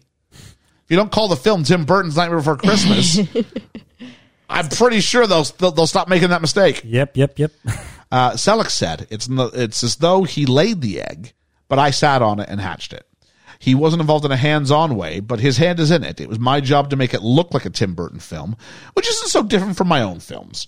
When asked about Burton's involvement, Selleck claimed, I don't want to take it away from Tim, but he wasn't in San Francisco when we made it. He came out 5 times over 2 years and spent no more than 8 or 10 days in total. Exactly. I'm with the director. I made myself laugh because I'm with Selleck. I was just thinking about like the analogy, like with the laid the egg and sat on it. It was like it's like the male and female role in making a baby, isn't it? Like technically it's an equal split because you need 2 cells, but actually, so for the record, you're calling Tim Burton daddy, sperm, yeah, and you're calling Henry Selleck mommy. The egg, yeah. All right, fair enough.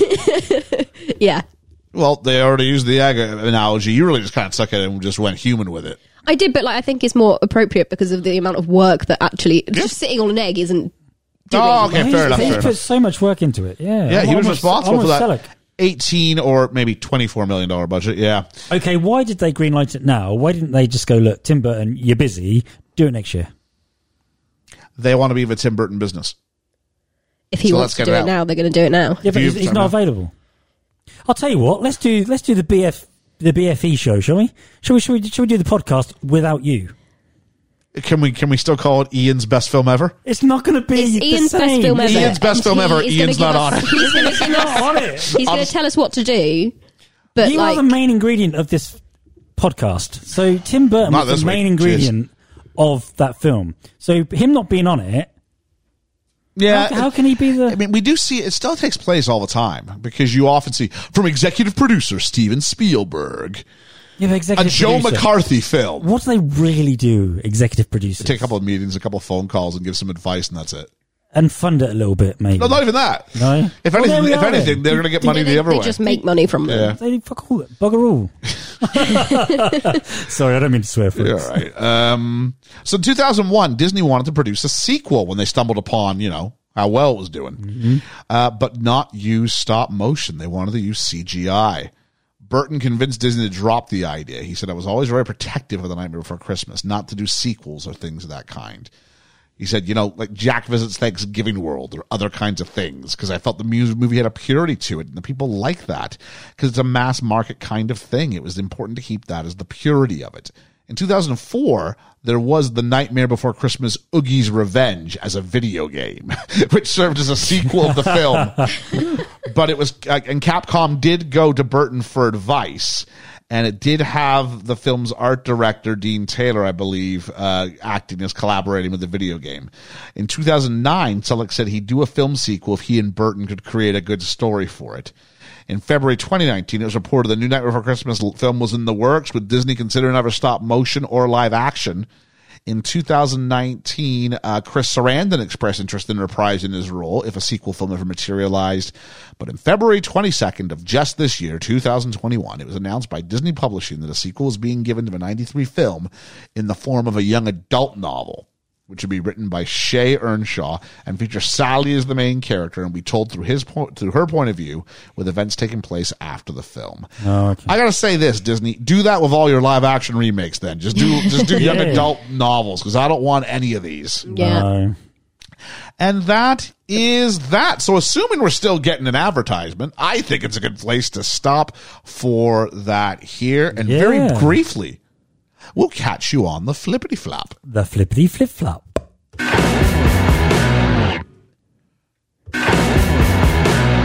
And we're back. We are back. What a great sounding advertisement that was. Insert ad here. It Brilliant. was. I definitely want that product. Me too. It's a podcast. I definitely will listen to that podcast. Who talk about movies. Well, given that they are paying us, I will say, go ahead, give them a shout if you want. I'm not going to openly go against them here. No. In case Podbean take the money back. I'm just messing on the fact that I haven't actually ever heard the advert. Yeah. The adverts are pretty high quality. We need to redo ours. We should. I think we listened to released it twice. I mean, it's not like it's been a thing. We have an advert. We do. Liam and I knocked it out one day. Oh. Yeah. There we go. Just like that. It was yeah. We did something like you weren't around, and we needed something to go out the next day because we were doing an ad swap with someone. So that was it. I think I've said it to 2 people total, and all the time we've done stuff. Yeah. I think I'd have a laugh listening to it back. There we go. So there's that. So it's time for the end game. Liam, it is that time. Do you have a random word for us today, buddy? A random word. Oh, you do? He's ready this week, folks. I'm ready. Yeah. George just said it. Okay. Chalkboard. Chalkboard. Yeah. Did I say chalkboard? You said about the chalk on the board, with the writing, the equations. Oh, Chestnuts and open fire. Chestnuts and open fire. Yeah, I was going to use chestnuts and open fire, but I thought that's chalkboard. 4 words. Yeah, this is chalkboard. Chalkboard. 2 words that have been made into one. Yeah, chalkboard. There we go. So I think I should hit the button. I don't know if it's this one. We're in the end game now. And we're on the end game now, and it was the right button. So, money, $24 million budget. Originally supposed to be 18, then went to 24. How much does it make? I'm going to say 58. 58, Georgia? They told us in the thing, didn't they? Made it about 50, so 70. They gave you the domestic. So you're actually close in the grand scheme of things. 91.5. Oh, hang on. Ooh. That's also including re-releases. Okay. So I'll include that. Okay. 91.5. Because once you have it, if you can actually get people to pay to go see it in the theater again, knock yourself out. Yeah. The merch. Oh, the merch must be incredible. Well, we never really talk about merch, or else Star Wars, we'd have been here all day. But Jesus, I do know that they've released plates, like China plates, that have got a picture of Jack Skellington on that just say Bone Daddy. And so, this was nominated for an Academy Award for Best Visual Effects, nominated for a Golden Globe for Best Original Score. Not sure I got the score. I mean, it's just a lot of what's this over and over again. And this is Halloween. This, yeah. So, how many puppets were made for this film? Puppets. So is that all of the figures? They count those all as the puppets? figures, but not individual interchangeable parts. Like, so not all the Jack Skellington heads. Figures, okay. So I guess individual characters, maybe? Or I imagine the Jack with a suit is different from the Jack with the Santa Claus costume. Yeah. 32. 32? 40. 227. Whoa. Oh, I forgot about all the children and adults in the real world. Yeah, when you go in the real world, when you go through Christmas Town. Individuals. Totally forgot all about them.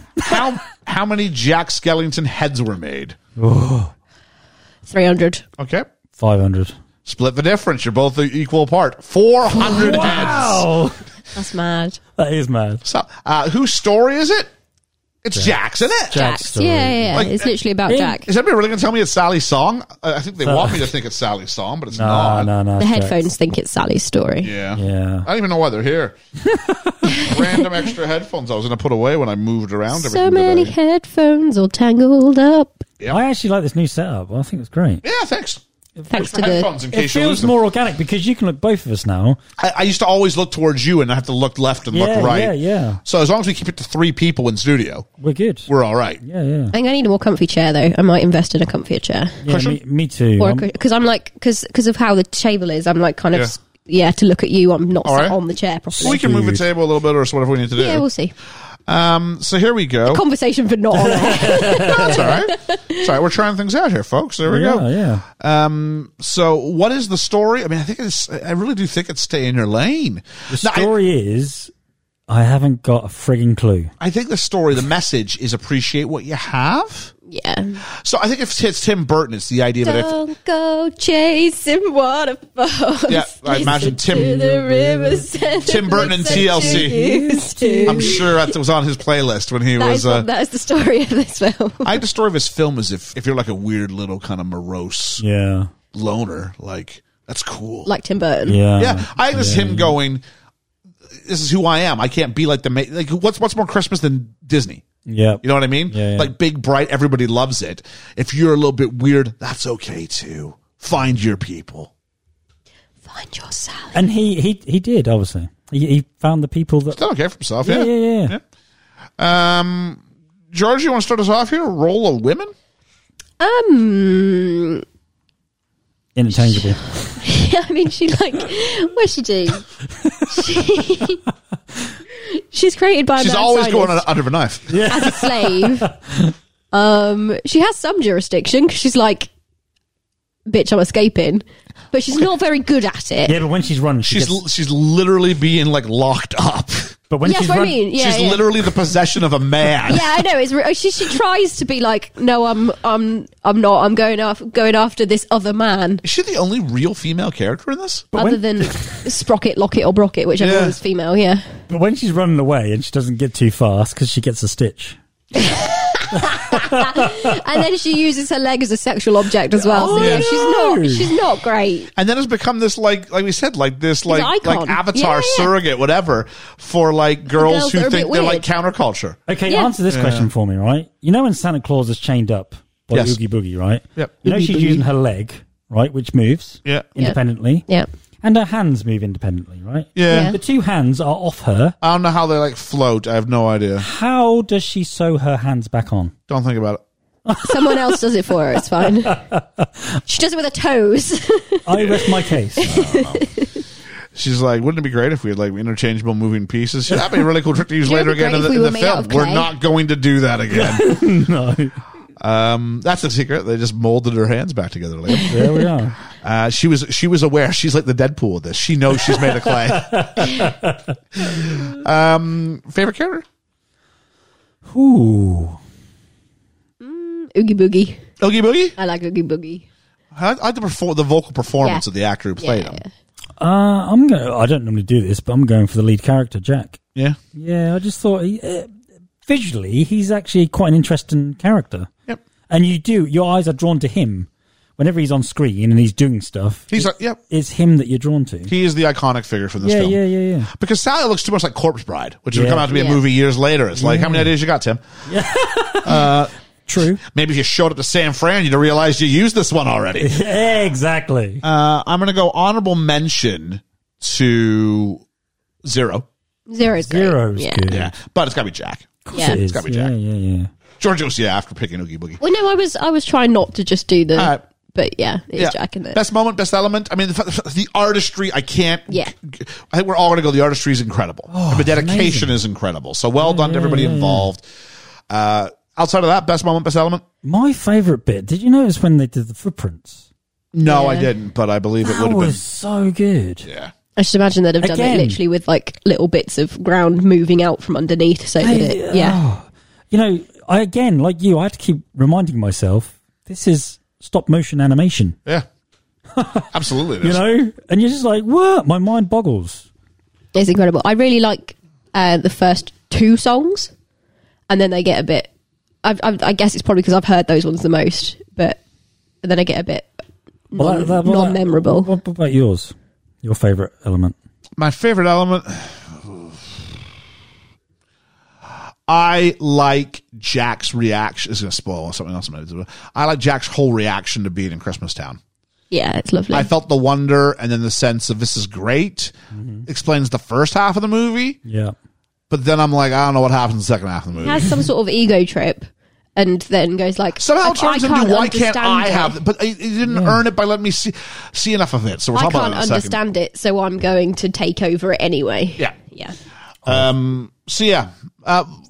Since we're going to release this on Talking to Mickey. Hey, everybody. Hey, Talking to Mickey. Let's talk about favorite song, which is something we used to do all the time there. Yeah, we did. This is Halloween. Oh, really? Absolutely. Okay. Yeah. This is Halloween. I don't know what the song's called, but it's the first one Jack sings. Jack's Lament. No, it's Jack's Lament. Okay. I like that. The one where he's walking around wanting more. Yeah. Okay. I want more. I like that. I want to be where the Christmas trees are. I actually thought to myself, because I'm not really a big Tim Burton fan, but I like the soundtrack to this. Okay.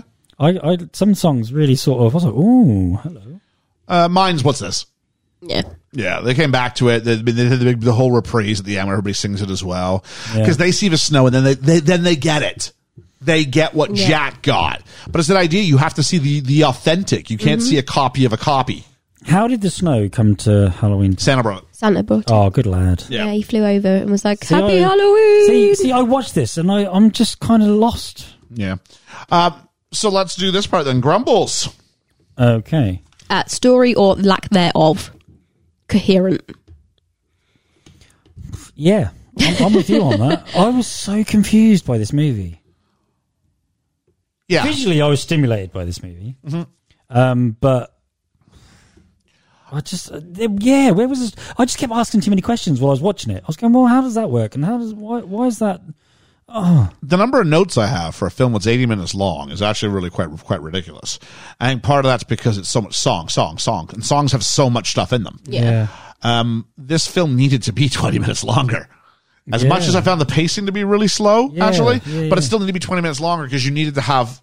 need to explain. You need to get from point A to point B better than they did. Yeah. Or 40 minutes shorter and cut Sally out of it completely. Well, just make it a 30-minute TV special, which would have been great. Jack goes, he tries to do it, brings Christmas back. It doesn't go well. Santa saves the day. We realize who we're supposed to be in life. Basically, what Ethan said in his, he did send me a full thing, and he's did he? Yeah. He basically said, his favourite element is the music. He really likes it. Creates a perfect tone for a mix of holiday mysticism as well as spookiness, not drenched in horror whilst being campy. His little grumble is that this film could literally be 45 minutes short, but it's slow. This film could be a 45-minute short film, but slows its pace down the second we get to making Christmas to focus on Sally and Oogie's kids. Oh, the thingy people. Yeah. So, and his favourite character is Oogie Boogie. There you go. There we go. I knew that. We're not going into... Is this anybody's best role ever? Nah. Has Danny Elfman actually... Well, no, but that's the thing. We never... if it's something they've done, we don't really talk about it. Exactly. No, I'd say it's no one's best role ever. No. So, I guess that takes Paul Reubens, whatever his name is. Maybe. Pee Wee Herman? Pee Wee Herman. Oh, he's good Mystery Man. Oh, I don't like the guy. Well, I don't like him either, but he's good Mystery Man. Yeah. Let's talk about our critics. Well, not our critics, the critics first, Georgia, the critics. I've got Kenneth Turin from Los Angeles Times says, part avant-garde art film, part amusing but morbid fairy tale, is a delightfully ghoulish holiday musical that displays more inventiveness in its brief 75 minutes than some studios can manage an entire year. So he was a fan. Anthony Lane from the New Yorker said, this full-length animated movie was shot in stop motion with all the febrile, twittery fascination that the medium exerts. It has magic toy shop feeling with unexpected objects stuttering into life. So he was mainly just on about the animation, which, to be fair, is definitely the best thing in it. And then our good friend Roger Ebert said, working with gifted artists and designers, Burton has made a world here that is as completely new as the worlds we saw for the first time in films such as Metropolis, The Cabinet of Dr. Caligari, or Star Wars. So he likes the world building, basically, that's happened. Again, no one comments on the story. Yeah, what did Eames give it out of curiosity? Eames gave it 3.5 out of 4. Wow, okay. Yeah. Let's talk about our critics and see what they came up with. Starting with friend and neighbor of the podcast, Debbie. Hey, Debbie. Hey, Debbie. I can't vote. I've never seen the film. But last year I did watch a documentary about the behind the scenes of the making of the film and finding the original props. Such a clever film. The animation looks stunning. We'll try and watch when my son isn't awake, as it may be too scary. Friend of the podcast, our resident Posty Russell. Hey, Mr. Postman. I've just seen it for the first time and thoroughly enjoyed it. The animation looks absolutely first class, and I love the imagination, songs, and the subtle humor all the way through. Watched it with my youngest daughter, and we'd both give it a strong 8 out of 10. You're stealing my lines. There we are. That's going to be a t-shirt eventually, isn't it? It is. I give it a strong... Insert number here. Yeah. Sister of the podcast, Kirsty says, I was stoked for George's pick this week. This is the first Christmas movie I watch every year, usually in the first week of November. I remember Ian not being impressed when we watched it as kids. I'm eager to hear his thoughts now. # Team Zero. I think you've heard my thoughts there, Kirst. I think we're all Team Zero, though, so... Yeah, we are. Alex from Main Street Finance says, I think Nightmare Before Christmas is a great film because of the work that went into it and how radical of a film it was at the time. I rate it highly for those reasons. The story for me isn't the strongest. Great plot, but questionable execution for me. I don't know what to say there, Alex. You just said the story wasn't the strongest, but then it's a great plot. Yeah, that's a contradiction, but yeah, kind of feels like you went and saw Halloween and tried to explain it to someone else, or Christmas, or whatever that was. But thanks a lot for the feedback, buddy. Yeah, thank you. Friend of the podcast. Haven't heard from you in a while. You owe me some beer, buddy. It's Lestat. Yay! I need some more Baker's Batch. Baker's Batch. Says Night Before Christmas is one of Disney's best movies. It's ever released, ever, bar none, ever. Here's a shot. Lestat in with a hot take. And that Danny Elfman appeared on both Weird Science and Night Before Christmas is amazing. Both soundtracks are bangers. P.S. It's totally a Halloween movie, not a Christmas movie. I'll just say this. It's called The Nightmare Before Christmas, not The Nightmare After Halloween. Just saying. Yeah, yep. Just saying. Friend of, what would you say? Would you say it's a Christmas movie or a Halloween movie? It's about taking over Christmas. It's both, isn't it? It's based in Halloween Town, but the story is based around Christmas. Yeah. I mean, basically, it's just really close to The Grinch That Stole Christmas in storyline. So that's what I was saying just before we went on mic. There is videos of someone who went and visited the Grinch live action character and Jack Skellington and like made them talk to each other. Skellington made them talk to each other, and it is really, really funny. I'll try and find that out to tweet it because it's hilarious. Griff from the Paul and Griff Show says saw it for the first time last Christmas. Enjoyable enough film. Sadly, just found it being just an okay film. You're a mean one, Mr. Griff. Well, I'm not saying I disagree with you, buddy. Oh, no, me either. Yeah. Friend of the podcast, Carlo says, I'm not a huge fan, but I like it a good deal. It's colorful and vibrant and a lot of fun. On Second Watch podcast, say the film is pure magic. From the stunning stop motion that looks incredible even today to the score of it as a masterpiece. It's the perfect Halloween Christmas movie. That's the thing. Like, you can tell it's stop motion, and I mean that in a good way. Because in a world where everything's possible, you look at this and it looks different from that. It doesn't look perfect. It looks like what happened, which is great. It is. Absolutely. Julene from It Goes Down in the PM says this movie is a great Christmas movie. Brackets, all the action takes place during Christmas. Therefore, I feel it's a Christmas movie. Hey, we're with you on that one. Yeah, absolutely. She says, I love Halloween, and it annoys me that Christmas takes over the stores in August. I feel like my favorite holiday is invaded. I love that the Nightmare Before Christmas flips in, and Christmas is invaded instead. So Wizard podcast, who are going to be live at the Rhode Island Comic Con. Good for you guys. Yeah, good. Say it's a legit classic. The story, songs, and animation are all top tier. It's overexposed now, so people shit on it. No one remembers it when it first came out. Disney wanted nothing to do with it for years.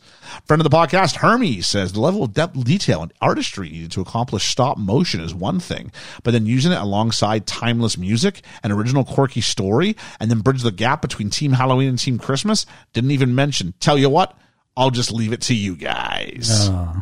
Thanks a lot. Yeah. I'm just going to say, back to my point about how it needed to be 20 minutes longer. Of course, it couldn't be 20 minutes longer because that was time and money. That's another year. That's another year. They had to beg for $6 million. So, Yeah. Friend of the podcast, our poet laureate, Dwayne Smith. Dwayne Smith. I first watched this in November last year, though I really enjoyed it. I did find it a bit strange. I'm pretty sure Ian and Liam won't like it. He's not wrong. There's a reason he's an OG. The animation's incredible. The music is great. I think it sits equally between Halloween and Christmas. It's very clever. Also, Jack Skellington is an iconic character. No arguments here. No, exactly. Yeah.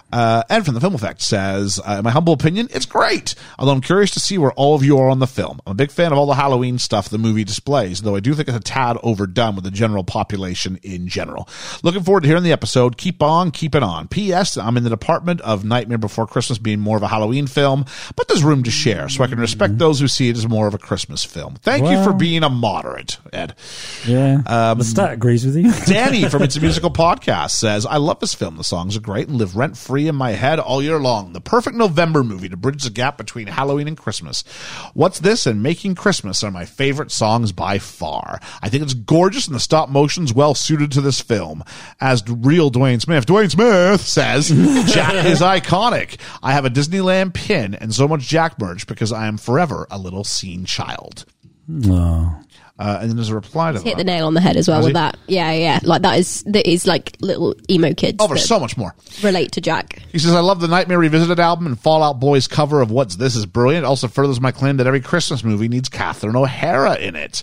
My sole criticism, does there need to be a romance between Jack and Sally? It feels shoehorned in. I'd love to hear your thoughts on that. I hope you did, because totally agree. Yep.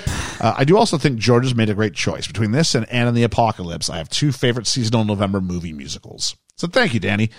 Friend of the podcast, let's get ready for some confessional, because it's Reverend Bruce.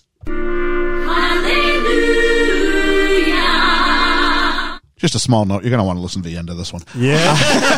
The code is going to be good. He says, I'd never seen this. I was prepared to not like this since I'm no fan of Tim Burton. However, it was delightful to watch. The effects and stop action were sensational, but then I couldn't figure out the meaning. His wife, Katie, watched it with him, said, you're not supposed to. That's a cop-out. Yeah. That's a cop-out. Sorry, Reverend Bruce. Cop-out. Yeah. No. You go, it's okay. It's like Howl's Moving Castle. It doesn't matter about the story. No. Just appreciate how colorful it was. So this only had black, white, and orange, so you know. Friend of the podcast, neighbor of the podcast, Kev Dog. Hey, Kev Dog. We need something for Kev Dog. We do. Can we have a dog bark? Can we record Pippin barking? Oh, Pippin barking, yeah. It's not Kev Dog. Pippin barking is not nearly as cute as I think you imagine it to be. No, but like it's just to mock Kevin because he doesn't like the name. Okay. Kev Dog. Hi, Kev. Kev Dog, it's in his Twitter handle. Yeah. Yeah, no, but it's only because he like gets called it so much. Oh, okay. Anyway, Kev Dog says... Nice to hear from you, buddy. Yeah. Says, I watched this film this time last year. I was expecting a big thing due to the hype. However, sorry, Georgia, I just didn't like it. I'm a Tim Burton fan, but just didn't think this lived up to the hype. Ooh, there we go. And then finally, last up, the FJ podcast, who says they got to see a test screening of it in Burbank about a year before it was released. Wow. Even in a rough form, one could see its genius. But I'll never understand why they cut out Patrick Stewart's narration. Yeah, the answer is always, how do you make a movie better? More Patrick Stewart. Yeah, that's the answer. That's absolutely the answer. So that is a lot of feedback this week. Thanks a lot for all of it. And thank you. Hopefully we can keep that keeping on. Keep it on. Before we give our ratings, should we talk about level 2 of the Patreon? We can talk about tier 2. Yeah, Best absolutely. friend of the podcast. Best friend of the podcast. So, of course, you get everything from the first tier because that's how tiers work. You can't work. be a best friend without being a friend first. Exactly. So you get all of the stuff that you get that. You also... So that includes what? Just so we're making track. Didn't have that lined up. Wow. Okay, so I'll imagine that gets you a spot in the 5th chair where you get to give your vote out of 10, and it will count in our actual rankings. Your vote gets added to the 3 or the 4 of us and creates the weighted average. There we are. So when we talk about the top 100 that we have coming up, you will be part of adding things into that existing list and helping to create. Maybe you help us pick the best film ever. That is true. You will also get votes on choices for real roundtables, for audience votes for best of worst of, and you'll also get a mini message thanking you for joining, plus a birthday message as well, and any other exclusive Patreon only content we put out. There'll be some stuff. Which there will be some stuff. You might get like for instance, we took a bunch of pictures for the Halloween stuff. You might get a few more sort of shots of that. Extra shots, yeah. Pictures of Pippin that I take and just pictures think of you and upload because I have access to the app. Yeah. Pictures of our takeaway menus if we need them. A bit more background in us. Just a bit more. Whenever we go, what should we? This would be faster on the Patreon. Yeah. So there we go. So that's tier 1. Now tier 2, the best friend gets you all of that plus a quarterly mini gift sent straight to your door, and if you're local, it might be by Russell the Postie. Who knows? He might be delivering his own if you joined on this tier. How For the cool record, would that quarterly be? means once every 3 months. Yes, as in like every quarter of the year. Yes. So little gifts, it's likely to include anything from a postcard to magnets or stickers, key rings, those just little things that we can put in an envelope, post out to you and be like, thank you very much. Here is a tangible gift to show you our love. Yeah. You'll also 4 times a year get to visit us in On the Action.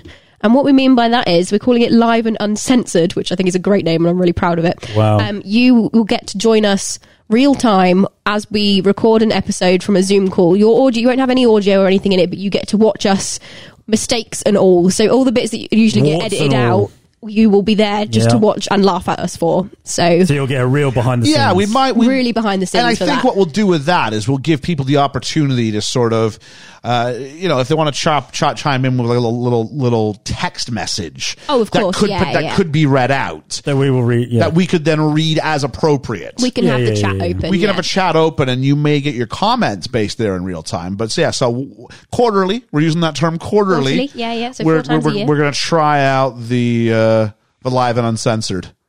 I think it's a great name. Now, ironically, you'll hear a live and uncensored version of it, and you may hear a chopped up version, but your input will be in there. Yeah, absolutely. Yeah. So that would be you need to be there and sort of see the madness as it happens with a video link. Here's what's occurring. Yeah. So you'll get if Pippin starts barking because there's a door going off, you'll hear it. You'll see that. it. You'll see us all going, "Oh my goodness!" I hit the wrong button. All that wrong stuff. button, goose. Line fluffing, you name it. All that stuff. Yeah. We'll have to make sure Ethan's here on site, because otherwise I don't know how to. Oh no, people can mute themselves individually, or we can mute everybody except for. Yeah, that's fine. Cool. So we have that. Anything else? No, that is all for that, but obviously it includes everything else, including the thank you messages, the birthday messages, and everything else that comes in the first. I believe it's also getting, and if not, we're going to add it to it. You're also going to get the official best film ever Christmas card next year, and sort of like things like that, where we write little notes and say thanks for being a Patreon subscriber. I feel like that would that not just be a quarterly mini gift? That could be part of that, but some stuff where maybe a little bit more stuff as far as that goes. And of course, when we do things like our trivia games, and we do things where we want some participation, we are going to go to people from this sort of level up first Absolutely. As first ports of call. If you want to be engaged with us, we want to be engaged with you. And how much was that for the second tier? That is £9 per month. £9 British pounds a month. Just because I know I'm going to be asked this by Reverend Bruce.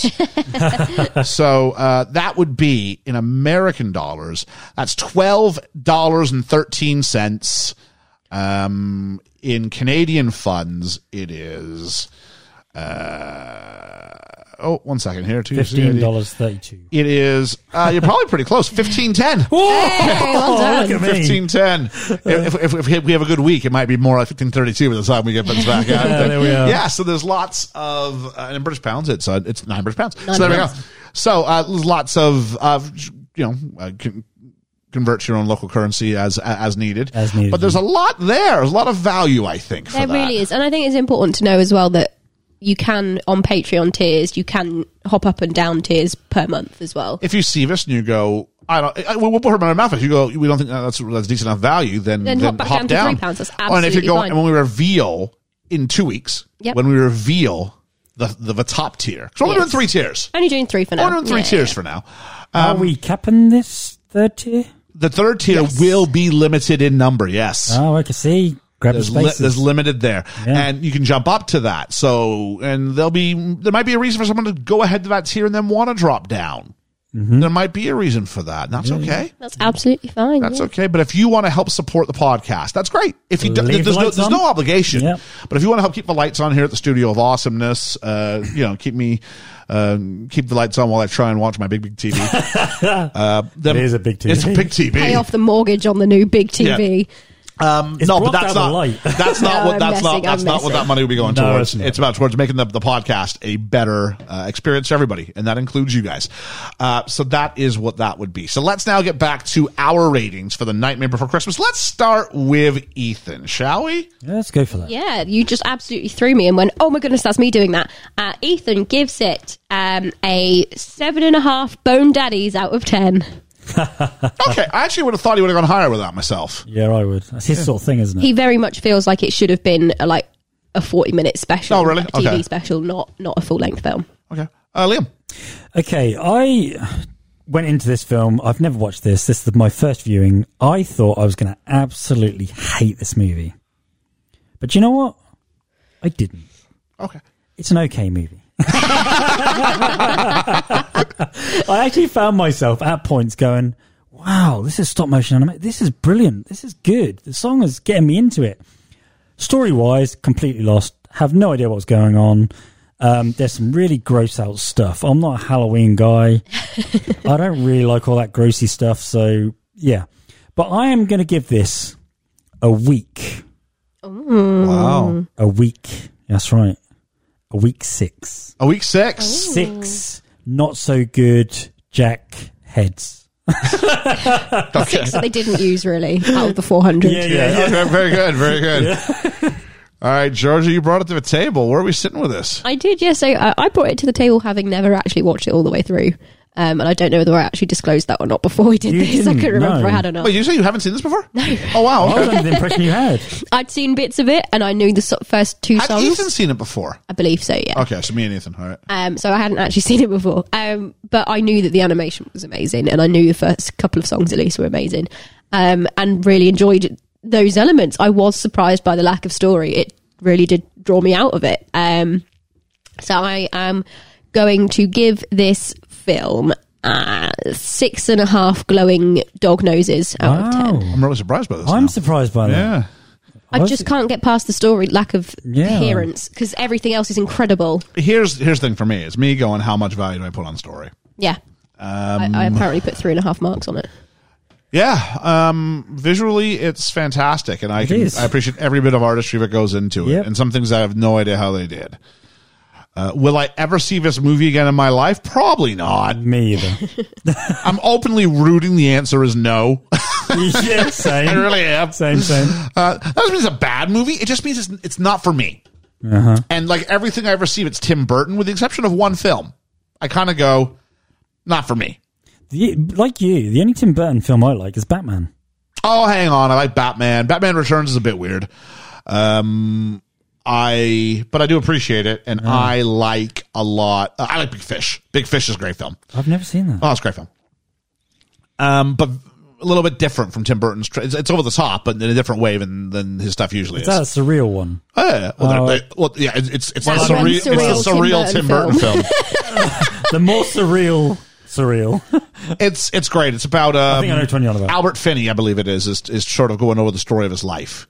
And the question is, if it's a good story, does it matter if a story's true? Oh, okay. And so he tells. I think I know. Yeah, and Ewan McGregor plays him as a young man as he's going through it. Oh, I think I've seen that. Oh, it's really good. I think you've made me watch that. I don't think I have. Big Fish. Yeah, I haven't seen this. You sure it's not a fish called Wanda? No, I think I might have watched both. All right, because I haven't seen this, and I think I saw it once. Loved it and never watched it again. But anyway, back to this, which I've watched more than once, and I hope I never watch it again. How much do you put on it? And the music's great. The music is great. It is. Oh, how much does the story matter? A lot. You're the story man. I am a story man. I had a number, and I'm coming down off it. Ooh. Yeah, I am going to... I'm talking you down. You are. You are. I'm going to come down a half point. Okay. I'm going to give it 6.5. Should have been Tim Burton's head on the hockey rink out of 10. Absolutely. Yeah, I agree. I was going to 7, and I went. The music's it's so hard. The music's great. The story is just missing. Sally doesn't matter. Yeah. Come at me. Sally doesn't matter, folks. She doesn't. She doesn't. It's Jack. It's trying to do Christmas, and it's Santa Claus. Really, he's. You know what I'm saying here, Liam? You're gonna love this because you're telling me how it's Buddy's thing. Yeah. The parts I like are Burton's original story. Oh, there we are. There we are. Yeah. 6.5, but it's not enough for a film. No, nope. It's not enough for a film. Nope. So it's great. It should be condensed, and it should be on Christmas on TV every Christmas is what it should be. And it should be Jean-Luc Picard. You should reboot this as a 40-minute thing, and put it on TV. Yeah, re-edit it. Yeah. So that's that. So, like I said, this has a huge following, so it was fun doing the podcast with you guys. We're about to get destroyed. It's been great. Yeah. Should we survive the week? It's my pick, like a proper pick next week, an actual pick. Boom. We've been talking how there's bullets you leave in the chamber. I'm firing a bullet next week. Ooh. I've heard, according to some movies, that in life there are two types of people. There are winners and there are losers. And so I'm going to talk about a film that deals with that premise explicitly the whole way through, including the greatest prepubescent acting performance ever by Abigail Breslin. Also starring Paul Dano, Greg Kinnear, Steve Carell. It's called Little Miss Sunshine. Oh! I've never seen this. You go on about this film so much. You bar on about this a lot. I do. I do. I really stand by this one. So I'm really curious to see what the table thinks of Little Miss Sunshine. I've got my theories. I think I know how George will feel. I think I know how Ethan will feel. You're a bit of a wild card. Yeah. You're a bit of a wild card, but I'm bringing a bullet next week. Ooh. This is one that I think could be a contender. Ooh, yeah. Okay. I'm not going to, if anybody gets, I'm not going to be emotionally affected by that as long as people give it a fair shake. So I know I like this. So well, that's fine. Hey, you know me. Look at this Tim Burton one. I guess the fair shake was me saying stay awake. You've got to stay awake because you have to appreciate the nuance. You have to appreciate the nuance in this. Okay. So yeah, that's that. It's a wonderful little independent film and couldn't be more different from Little Miss Sunshine if we try. From Nightmare Before Christmas if we tried, because this is just about characters. This is basically putting the Breakfast Club, isn't it? Inside of a VW minibus. Yep. Oh, and letting characters talk to each other. Oh, yeah. I can see why you like this. Oh, this is my kind of thing. It is. My kind of thing. So I'm very excited. If you haven't seen it out there, folks, highly recommend. If you're one of those types who's like, maybe I'll wait to the review before, trust me, there's also some moments that if I talk you through it, you lose that moment. So it's in your best interests, please. Okay, is anybody else? So I've got one is immediately just jumped to mind as you've said that. So watch it first. Is anybody out there listening thinking this is going to be a 10 from Ian? I'm feeling this. I've yet to give one. I'm feeling there's a 10. Dark Knight didn't get a 10. It didn't. No. I'm feeling you talk about this a lot. I might be unwrapping my first 10. I might be jumping on this too quick. It might be, hi, my name's Ian, welcome to my 10 talk. It might be that. He's 10ing everywhere. I might be 10ing all over the place. We'll find out. Have you done 10 yet? I have, yeah. Have you? Because you gave one to Grease and then I was talked down. You took it. Talked is a funny word. we had some group therapy sessions and what was it? A Come to Jesus talk. A Come to Jesus talk, yeah. So I don't know about that. I've not given any 10s You're not giving any 10s out yet? Okay, there we are. So I don't think I have, actually. Have you not? I'm going to take a look right now, actually. I know Ellie definitely had. Oh, Ellie, I think it was more weeks she gave 10s than didn't give 10s. So, even The Crow, I think I gave a 9.5. Crow was, I'm trying to look here. Usual Suspects 9.5. Crow 9.5. Yeah. I'm looking. Almost Famous a 9. Look at me just going back through our history here. I'm pretty sure I haven't. Knives Out a 9. Yeah, it's a good film. It's a great film. 9's Out. Titanic a 9. 999. Good band. She's a lot of 9s. Grease a 9. Terminator a 9. You've just been 9 heavy, I think. Oh, yeah. Oh, hang on. No, that's not true. Oh. Before Sunrise 10. Oh, I love that movie.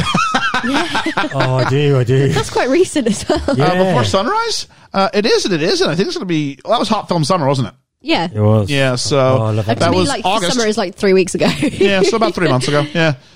But yeah, so next week... Could you... Right, this is a question. We've done 95 movies. Yeah. Could you remember every single one? Every 95?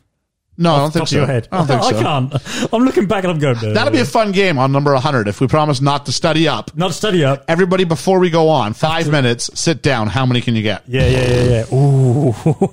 I will do Ethan, so it wouldn't be fair to Ethan because he hasn't been here for as many, but the three of us would be interesting. It would, wouldn't it? Yeah. Anyway. So badly. Please join us next week when we all get inside the VW minibus. I'm looking forward to this. And we head cross country for Little Miss Sunshine. We all need a little bit of Miss Sunshine, don't we? We're now going into winter. Yes. Yeah. For best film ever. I've been Liam. And I've been Georgia. If you wake up in the morning and there's fresh white powder everywhere, it's either winter or there's a Hollywood writer nearby. We'll catch you on the flippity flop. The flippity flip flop.